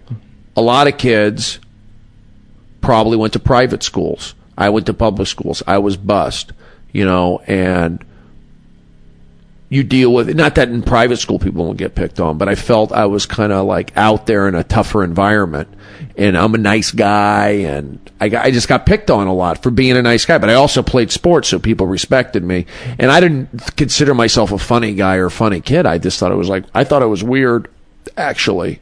So I didn't have any anything too traumatic happened to me. Couple things, but, for the most part. Can you talk about those? Save it for another podcast. No, I was just kind of like taken advantage of, and you know, could like you know, look at it anyway like that. So I was taking it as a kid, not like an adult, maybe like a, you know, I was just pushed around a little bit. You know, I didn't have an older brother. Mm-hmm. I had an older sister who did her own thing, but I rode BMX bikes. I played baseball, but I was in an apartment building where it probably was like a lot of kids and single moms. And again, I don't think I had that protection. I just remember guys picking, oh, you're gay. You smile. You're a nice guy. They took my niceness for being gay. Mm-hmm. You know, like, oh, you're gay. And I was like, I'm just a nice guy. Open-minded, nice kid. And I don't think they appreciated that or got that. So I started getting picked on, like, oh, maybe I am gay. They're all saying I'm gay. So that bugged me. And that kind of like, the fact that I was just thinking about that bothered me. And then people would, and I talk about this on other podcasts, it's like how I walked or I had like gay mannerisms. But I wasn't gay, and I'm still not. I'm 10% gay, and I talk about that on another podcast. But I'm not flaming. I just wish I was, you know, I'm a Jewish guy. Jewish guys are goofy, you know. Comedians are goofy. Artists and actors are goofy. I came from that jock world where everything is, conform. You know, you're not goofy. It's conform. And then when you go in the alternative world, not the alternative world, the, you know, show business or arts, people are so more open and so. Yeah, you're encouraged to be different. You're encouraged to be different. And they're more accepting. Whereas when you're playing sports, you're dealing with that jock mentality. And I get it, and it means they like you for the most part, but it can wear you down. And you can feel like, I don't want to be around this. I'd rather be around smarter chicks, girls, doing that sort of thing. But, I mean, I love baseball. But I'm just like, I wish I was more graceful. I wish I was a better athlete. Like I walked better. I carried myself better. And I do things like I do yoga. I do stretching. I feel like there's things that I can control. But it does screw with me. It messes with my head a little bit. Because I wish I was a more graceful athlete. So it's fair to say then that there was kind of, when you were in this manic episode, there was also a chip on your shoulder from your adolescence that no, I am enough. You know, they were wrong. Yeah, I mean, I don't know about so much they were wrong, more, but I did have a chip on my shoulder. I think the TMZ thing did it to me. I think the HBO show selling that and having them buy that idea and having other networks agree to buy it too.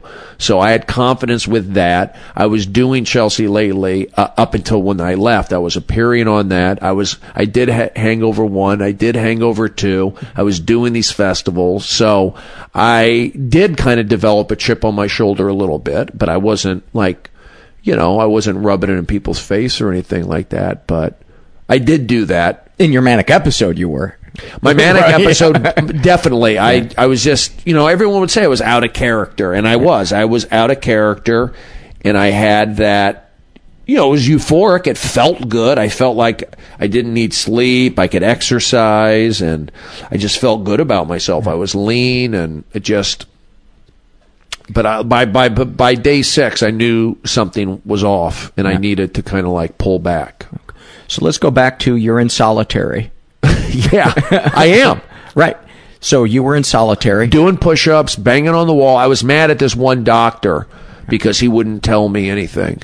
Wouldn't tell me, like, when I'm going to leave, or I told him, like, I just stopped taking my meds, and why don't you tell me more? And he wouldn't, and it was like, can I just ask a question? He'd, like, walk by me, and then I saw his badge, and I go, you know, question his name, and where'd you go to high school? And I knew all that, like he told me before, and I go, I'm going to find you. I'm going to look for you. I know where Harvard Westlake is, or whatever school he went to. I go, you're not treating me right. I'm a person, not a patient. You better learn how to do that. I deal with regular people. I'm not some crazy guy off the street. And the way you're acting ain't cool, ain't right. Stuff like that. And then I was just like getting upset, and then they put me in that room because I mean, this guy's shitting his pants or threatening to shit his pants. I go, okay, I'll do that. I'll threaten that. Yeah. And then they put me in the room. It was like, to me, it was just fun and games, to be honest with you. Yeah. I wasn't, you know, I wasn't going to fight anybody, but I was just like, I was amped up, but I wasn't a threat to anybody. It was just weird. It was like, I'm in this situation. So when did you begin to realize that they're right and I'm the one that's misinterpreting? Probably after about 3 days at UCLA, because the same kind of thing happened. Once I moved to UCLA Medical Center, after about a day and a half of being in the public downtown or wherever, South Bay or wherever it was. And this is all against your will. You don't have the. Yeah, I mean, I had no say. I believe I had no say, and I was compliant. I was saying, okay, if you think it's best, I'll do it. So they got a bed at UCLA, and I go to UCLA, and the first few days I was having some issues with the nurses there for having them be treating me like a patient and not a person. And I was like letting them know, I'm a normal guy. I mean, it wasn't like I was a return visitor. They had a lot of people that go in and out of that place or in and out of psych wards and hospitals. It was my first time. I stopped taking my meds. I made a mistake. Looking at it from their perspective, I got to imagine to do their job, they deal with so many people every day that can't see that they're in their illness, that they probably get tired of trying to reason with them, and you just have to ignore them. You just have to to shut down and just walk past them. And it's got to be a little heartbreaking, but they probably have to do that to protect themselves emotionally. Or just energetically, they have to do it, because you would just be talked to death if each and every person you tried to make them see, this the reason that this is this and this is that is because this happened and that. So it's probably just easier to just shut down. And yeah, I figure that too. Like, they have a lot of, they're just trying to do their job. But again, I was still kind of manic at that point. I wasn't able to think that way. And still couldn't see that you were in mania. Right. I couldn't see. And were people telling you you're in mania right now? No. Nobody was saying, like, you're mania. Nobody was saying, like, you had a manic episode, or, it was just like, you're here. Had you ever had a manic episode before this one? Not that I know of. Okay. I mean, I've had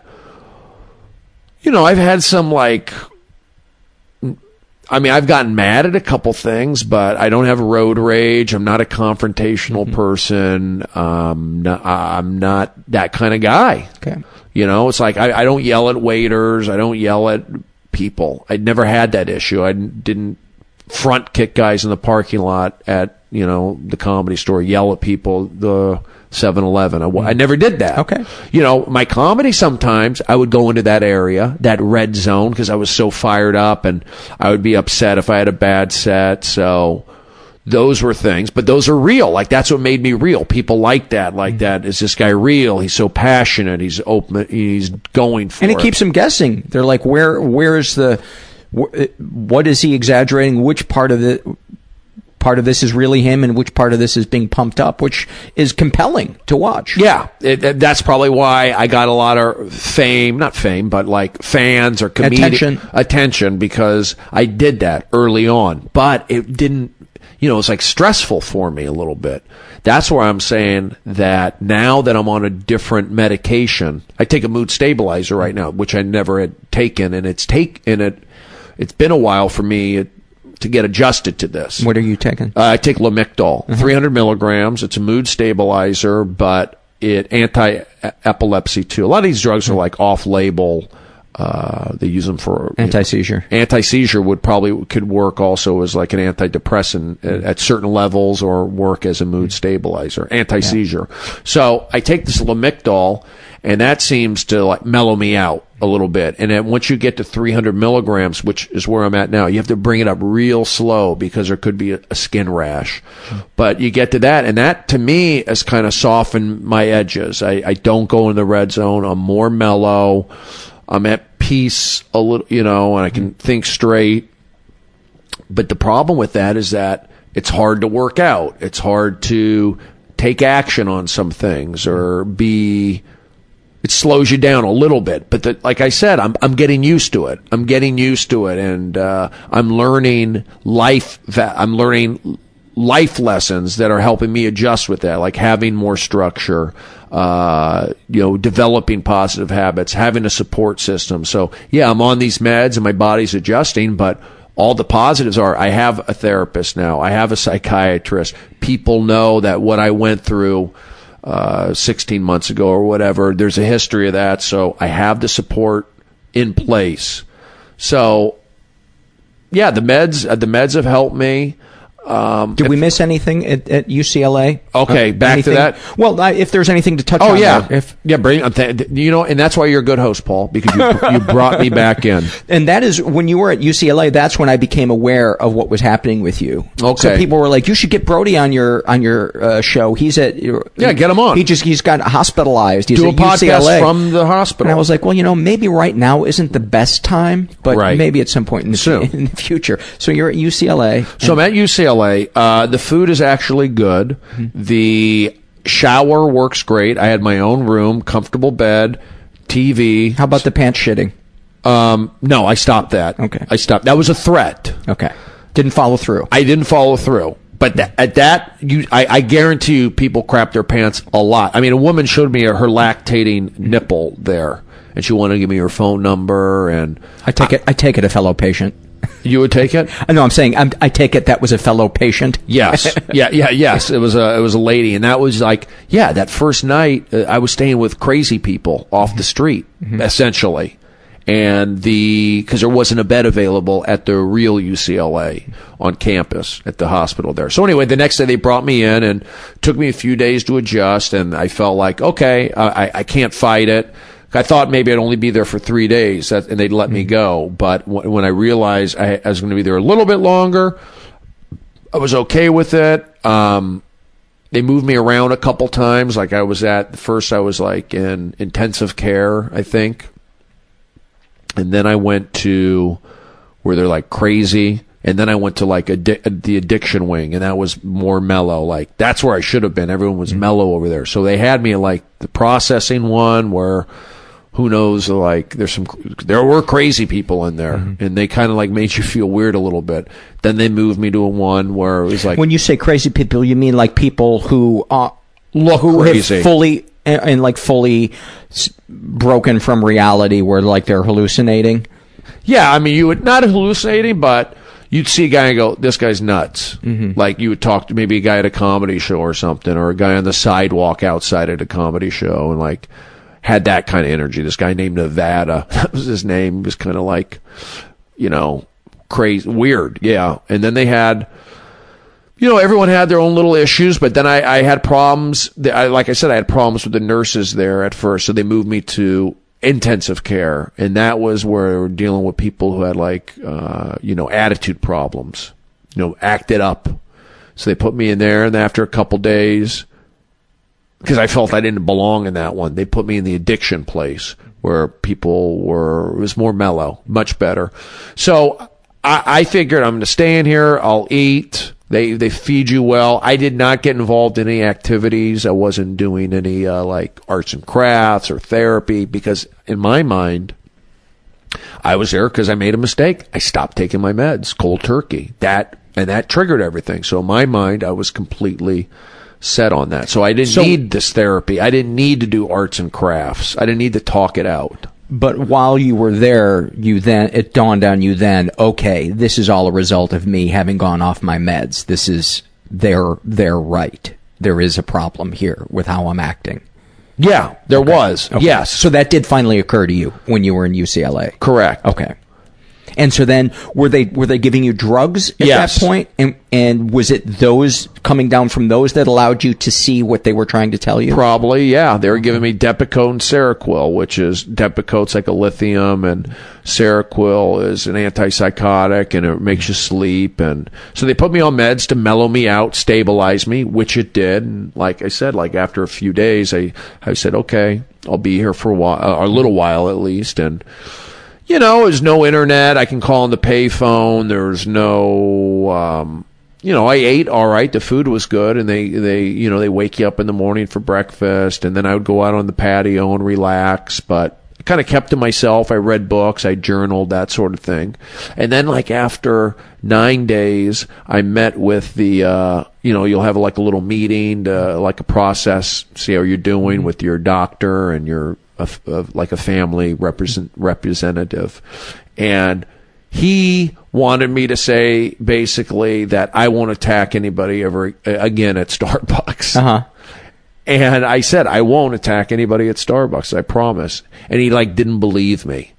Like he says, I don't believe and they decided to keep me there longer. I'm going to keep you for more days. And that pissed me off. That was a one time where I felt like, I mean, I can go. I've been here 9 days. I get it. He goes, I don't believe, he didn't believe me. And that's when I did like a hunger strike. I like didn't eat for like a half a day. I did a half a day hunger strike. And then again, after that, I just kind of, sucked it up and I wanted to get out. Yeah. I mean, you want to get out back into society, but it wasn't torture. Because I had a TV, I had food, I had magazines. And who's paying for all of that? Well, I mean, I have insurance, so insurance paid a big chunk, and I still owe, myself personally, I owe a sizable amount, but nothing that's insurmountable. So, yeah, I mean. I shudder to think how much that would be for somebody that didn't have insurance. If I didn't have insurance, I think the bill was $47,000. But I have insurance, and it paid for quite a bit of it. So that was, a lot of it was obviously the night spent at UCLA, and then it was the ambulance, and then a couple doctors. But I owe about $8,000, which is a lot less than $47,000. So my insurance did a great job on that, and I do have to pay them and set that up. So I was there. When you pay them, are you going to meet them at Starbucks? Meet them, prove them that everything's cool. I'm a nice guy. I'm a nice guy. I take Lamictal, but I also take Lexapro again. I'm back on that, and that's part of the depression. That was, I mentioned that earlier. How nobody warns you that what goes up comes down, and I came down pretty hard, and I think a lot of that had to do with the meds they put me on. And the living in Hollywood, getting out of the valley where I'm comfortable, and then moving to Hollywood to a studio apartment where I just never really felt comfortable. So adding that on to new meds kind of really brought me down, and not having the structure like I used to have here. When I was living here a couple years ago, I would have my routine. I'd get up. I would go to Starbucks. I would write. I'd walk back. I'd exercise. Then I would go do audience warm-up at Chelsea, and then eat dinner, go shopping, do a set at night, then repeat, do the same thing. I was doing all that. And then when I got out of warm-up for that year or two, I was doing festival gigs and picking up other things and becoming a better comedian and still exercising. And then when I went to Hollywood, I didn't have the space in my apartment. I didn't like the tour vans. I didn't like the noise. I didn't like all the actors and actresses, all the people fresh to town, the Swedish rock bands, the crazy energy that was just right down the street near, Hollywood and Highland. And There's a bad energy. There's a feeling of desperation that kind of pervades Hollywood. And even though the Valley is just over the hill and only 5 miles away, I'm from the Midwest, and the Valley feels like the Midwest to me. It just feels suburban. It's not as hip, but it just doesn't feel.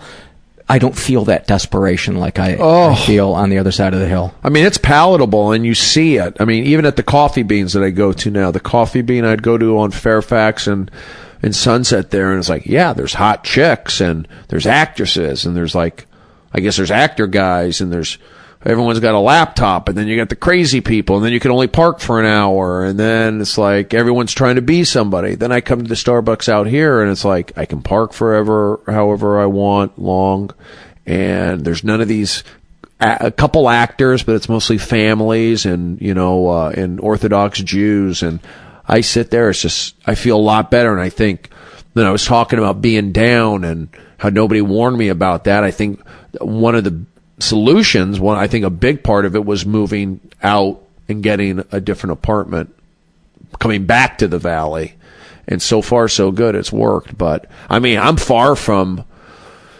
I feel a lot better, to be honest with you, just doing more comedy and working, work helps. I mean, everybody would say work helps. And I've had some anxiety, things I haven't had before, like thinking about, I'm older now, I'm 42. I don't have a kid. I don't have a wife. I don't have a girlfriend. I'd like to have a girlfriend. I wouldn't mind having a kid one day. I wouldn't mind being married. I wouldn't mind owning some property. I wouldn't mind doing those things. But I also have my own little personal issues that I need to take care of first. It's like you got to really like yourself or love yourself before you can love others. And I'm starting to like myself more and more. And that's part of doing a podcast, too. I do my own podcast. What is the name of your podcast? The Stephen Brody Stevens Festival of Friendship. I also do one on the Joe Rogan, the Death Squad Network. I do a couple over there. And I play different characters. Like, it depends. Like, if I'm a guest on somebody's podcast, I keep it real. And, I can be funny if you want to be funny. And then I have ones where I'll, play a different role. And then there's my podcast, the Festival of Friendship, is basically me doing a monologue for 30, 40 minutes. I just talk, whatever is on my mind. And then I bring on a friend or a guest, usually a friend, not necessarily a famous friend or anything like that. And then we just talk for I turn into an interviewer. So I mellow out and I interview and I turn into like this guy, as opposed to like, yes, positive push. But I'll do that too on the intros. And so I do that, and that feels good. And why did I bring that up? I was asking you about your podcast, and you were just talking about the different podcasts. But the one thing that I just want to kind of end with is how are you feeling today, and what issues are you addressing in therapy that you feel like are helping you get closer to being comfortable in your own skin? I think for me, structure's been a big deal. Getting out of the house, not isolating. Not that I had a problem isolating, but getting out and doing that. So having structure. Every day I get out. You comedians, they write every day. Writers write every day. So saying that I'm a comedian and I'm a writer, that gives me an excuse to get out of the house, go to a coffee bean, stay there for 2 to 3 hours if I have to, email, tweet. You got to do all that crazy stuff now. Email, tweet, Instagram, have some coffee, relax, make phone calls. I treat it like my office. Is this good for me to be around people? And I do that. So that helps me. Taking action. I mean, the big thing for me with my therapy was really getting me out of my apartment, getting back to having a home, to come to a home. Like I have a home, an apartment here right now, and it feels good. And it has carpeting, and I have a refrigerator, and I have cable TV, And then stability's nice. Stability's nice, but I don't have, financial stability necessarily, and I know a lot of people don't. And that's something where, I've had some anxiety. I'm suffering from normal stuff. Now, people listening are like, how can a guy who was on The Hangover and hosted this and did that, how can he have financial instability? A lot of people think that, like, once you've been on TV, you're just all of a sudden you're set.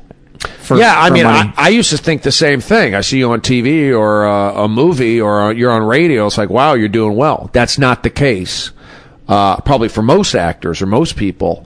So, that's a real reality. Being able to, as a comedian, believing in yourself, feeling that you're an actual commodity where you can go to clubs and make strangers laugh and travel the country.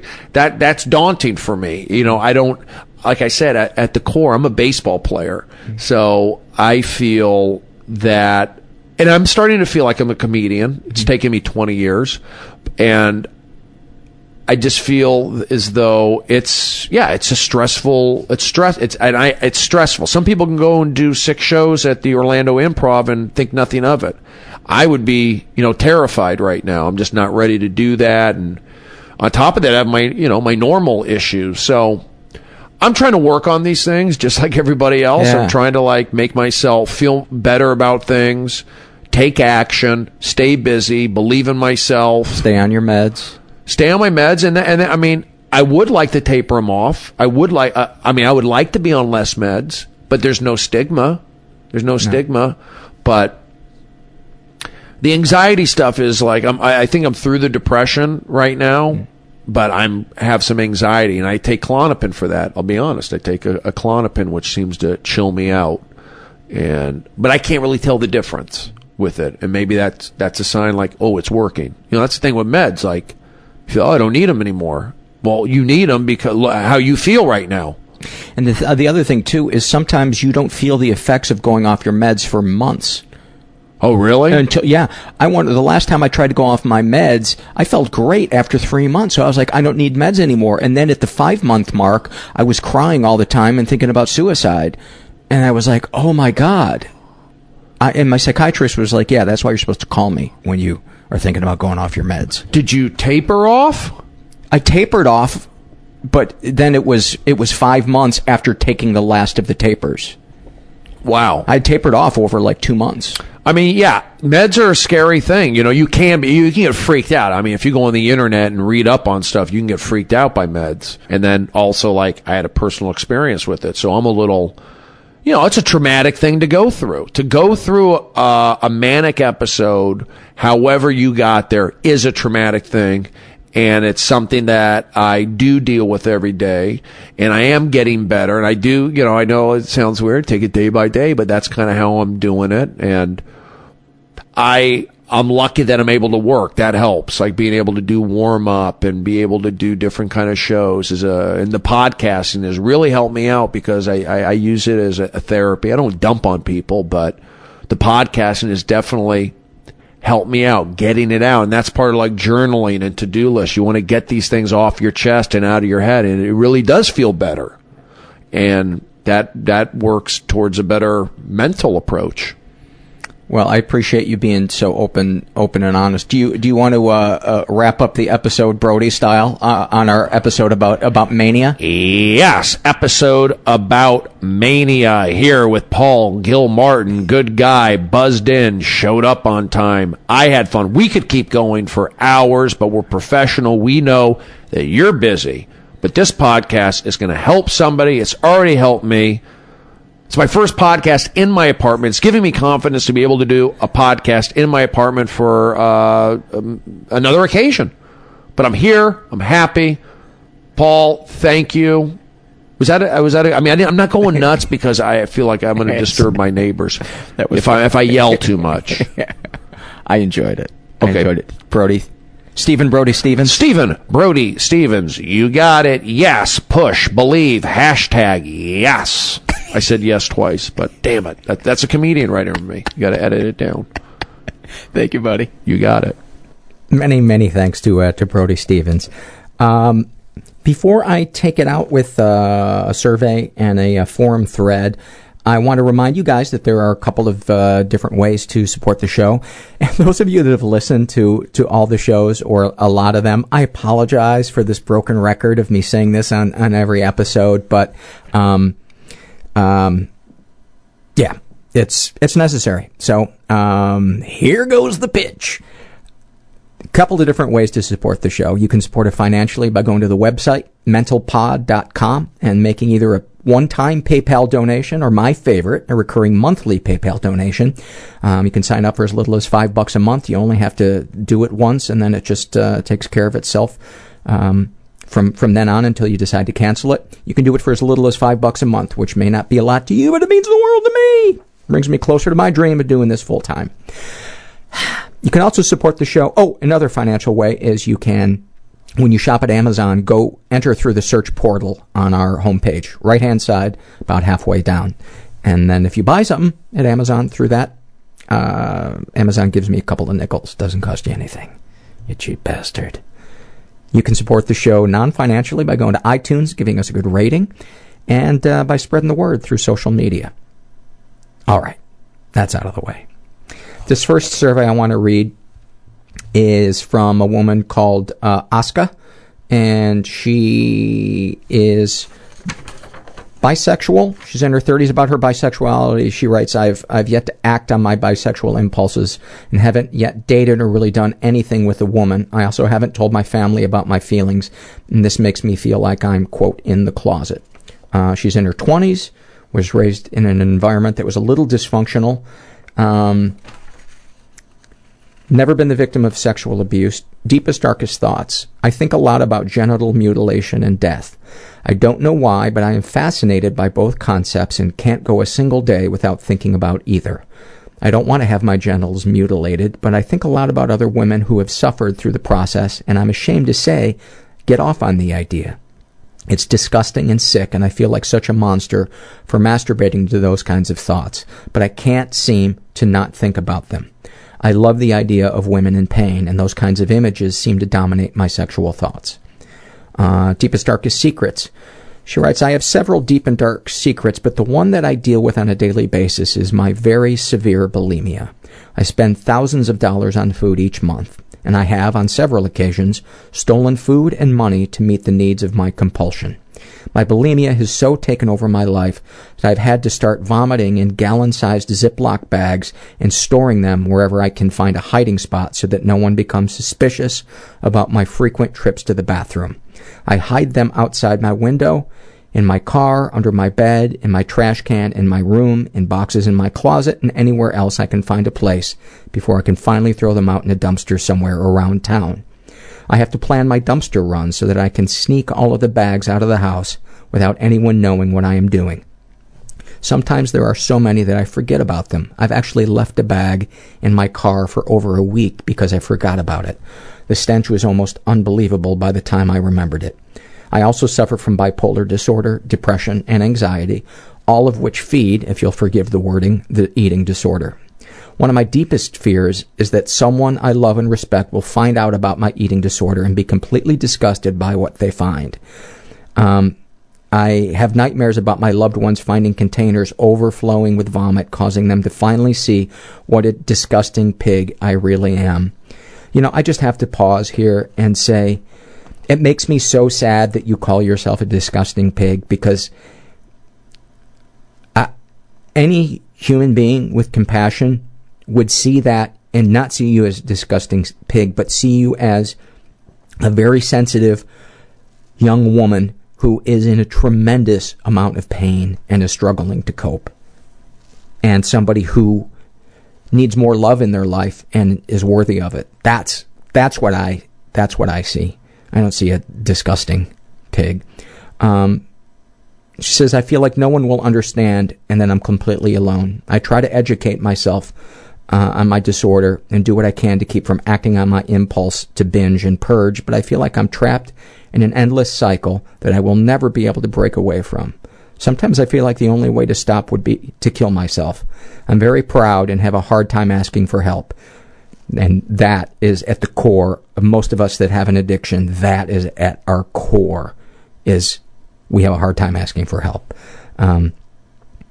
She writes, which makes the whole situation even worse. One thing that does help is finding other people out there who are like me. I try to find books and podcasts on the subject and can say that podcasts like these have really helped. I would ask that you have more people with bulimia/anorexia on the show.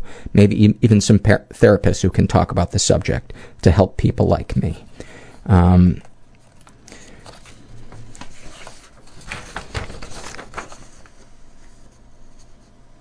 Let's see. Would you ever consider telling a partner or close friend your fantasies? She writes, no, absolutely not. I'm sure that whoever I told would think I was a total lunatic if I said anything about it. Do these secrets and thoughts generate any particular feelings towards yourself? She writes, yes, I feel disgusting and wrong for thinking them, especially the thoughts about genital mutilation. I try to be an advocate for female equality and feminist ideals, and this is completely contrary to the philosophical traditions that I embrace. And to that, I would say probably half of the surveys that I read that people fill out, they have a sexual turn-on that is contrary to what their morals are, and it causes them great, great distress. And you are not alone in that, and that does not make you a bad person at all. At all. So stop beating yourself up about that. and start asking for help, because you deserve it. You absolutely deserve it. And along that line, I wanted to read this next thing. This is a thread from the forum that was sent to me by Sam, and the topic is, why not just stay home? And that pool analogy that I talked about at the top of the show, I think that fits perfectly here, of that fear of going out. And the first part of the thread, this was from Poster, calls himself Jazz and Blues, and they write, every time I get invited out or have some event I want to go to, I get all excited, and then as it creeps closer, I get anxious. I start to worry about the money I will spend at the event. I worry about how to get there. The subways are annoying. I don't know enough people there. This person doesn't like me. Then about a half hour before I need to get ready and leave, I just say, why not just stay home? It will be easy and simple. I can have 2 dinners, drink some wine, and watch documentaries and Law & Order reruns until I fall asleep or decide to jerk off. Then Kit Kat posted after that and said, I go through the same thing, except my anxiety will start at the very mention of an outing. I think about all these things I want to do, like go to concerts or parties or whatever, but then I think, I can't do that. I'll have a panic attack. There's so many restaurants I want to try, but I know I wouldn't enjoy it because I'd be too anxious. It's kind of sad. So most of the time, I avoid it altogether, or I'll say, this time I'll go, but end up curled on the couch the whole day worrying about it. But there are some times when I think, fuck it, and I decide I will just go out for a little bit, or I will go out and tell myself I'm allowed to leave at any moment if I get uncomfortable. Of course, it's not that often, but the more it happens, the more I feel like I'm improving somewhat. So yeah, it's easy to stay in, but sometimes it's more rewarding to force yourself, which is obviously way easier written than done, but you know. And then Jazz and Blues wrote back, I completely agree. I told myself to shut up and just went out last night, and it was great. I didn't drink, and I didn't feel the pressure to drink. I arrived when I wanted to and left when I felt like it. And then in capitals, Jazz and Blues put power. And I just think that's beautiful. And so I wanted to read that. If you're out there and you're alone or feeling alone, there's hope. There's always hope. You just got to get out of your comfort zone and ask for help. Say, I can't do this anymore. It's the most powerful phrase I ever said. July 21st, 2003. I asked for help, and my life has been getting steadily better since that day. So, if you're out there and you're suffering, big hug. And thanks for sticking with me for 100 episodes. It means the fucking world to me. Thanks for listening. Everybody I know is bizarrely beautifully Everybody fucked up I know in some weird way. Bizarrely beautifully fucked up in some weird way. Bizarrely beautifully fucked up in some weird way.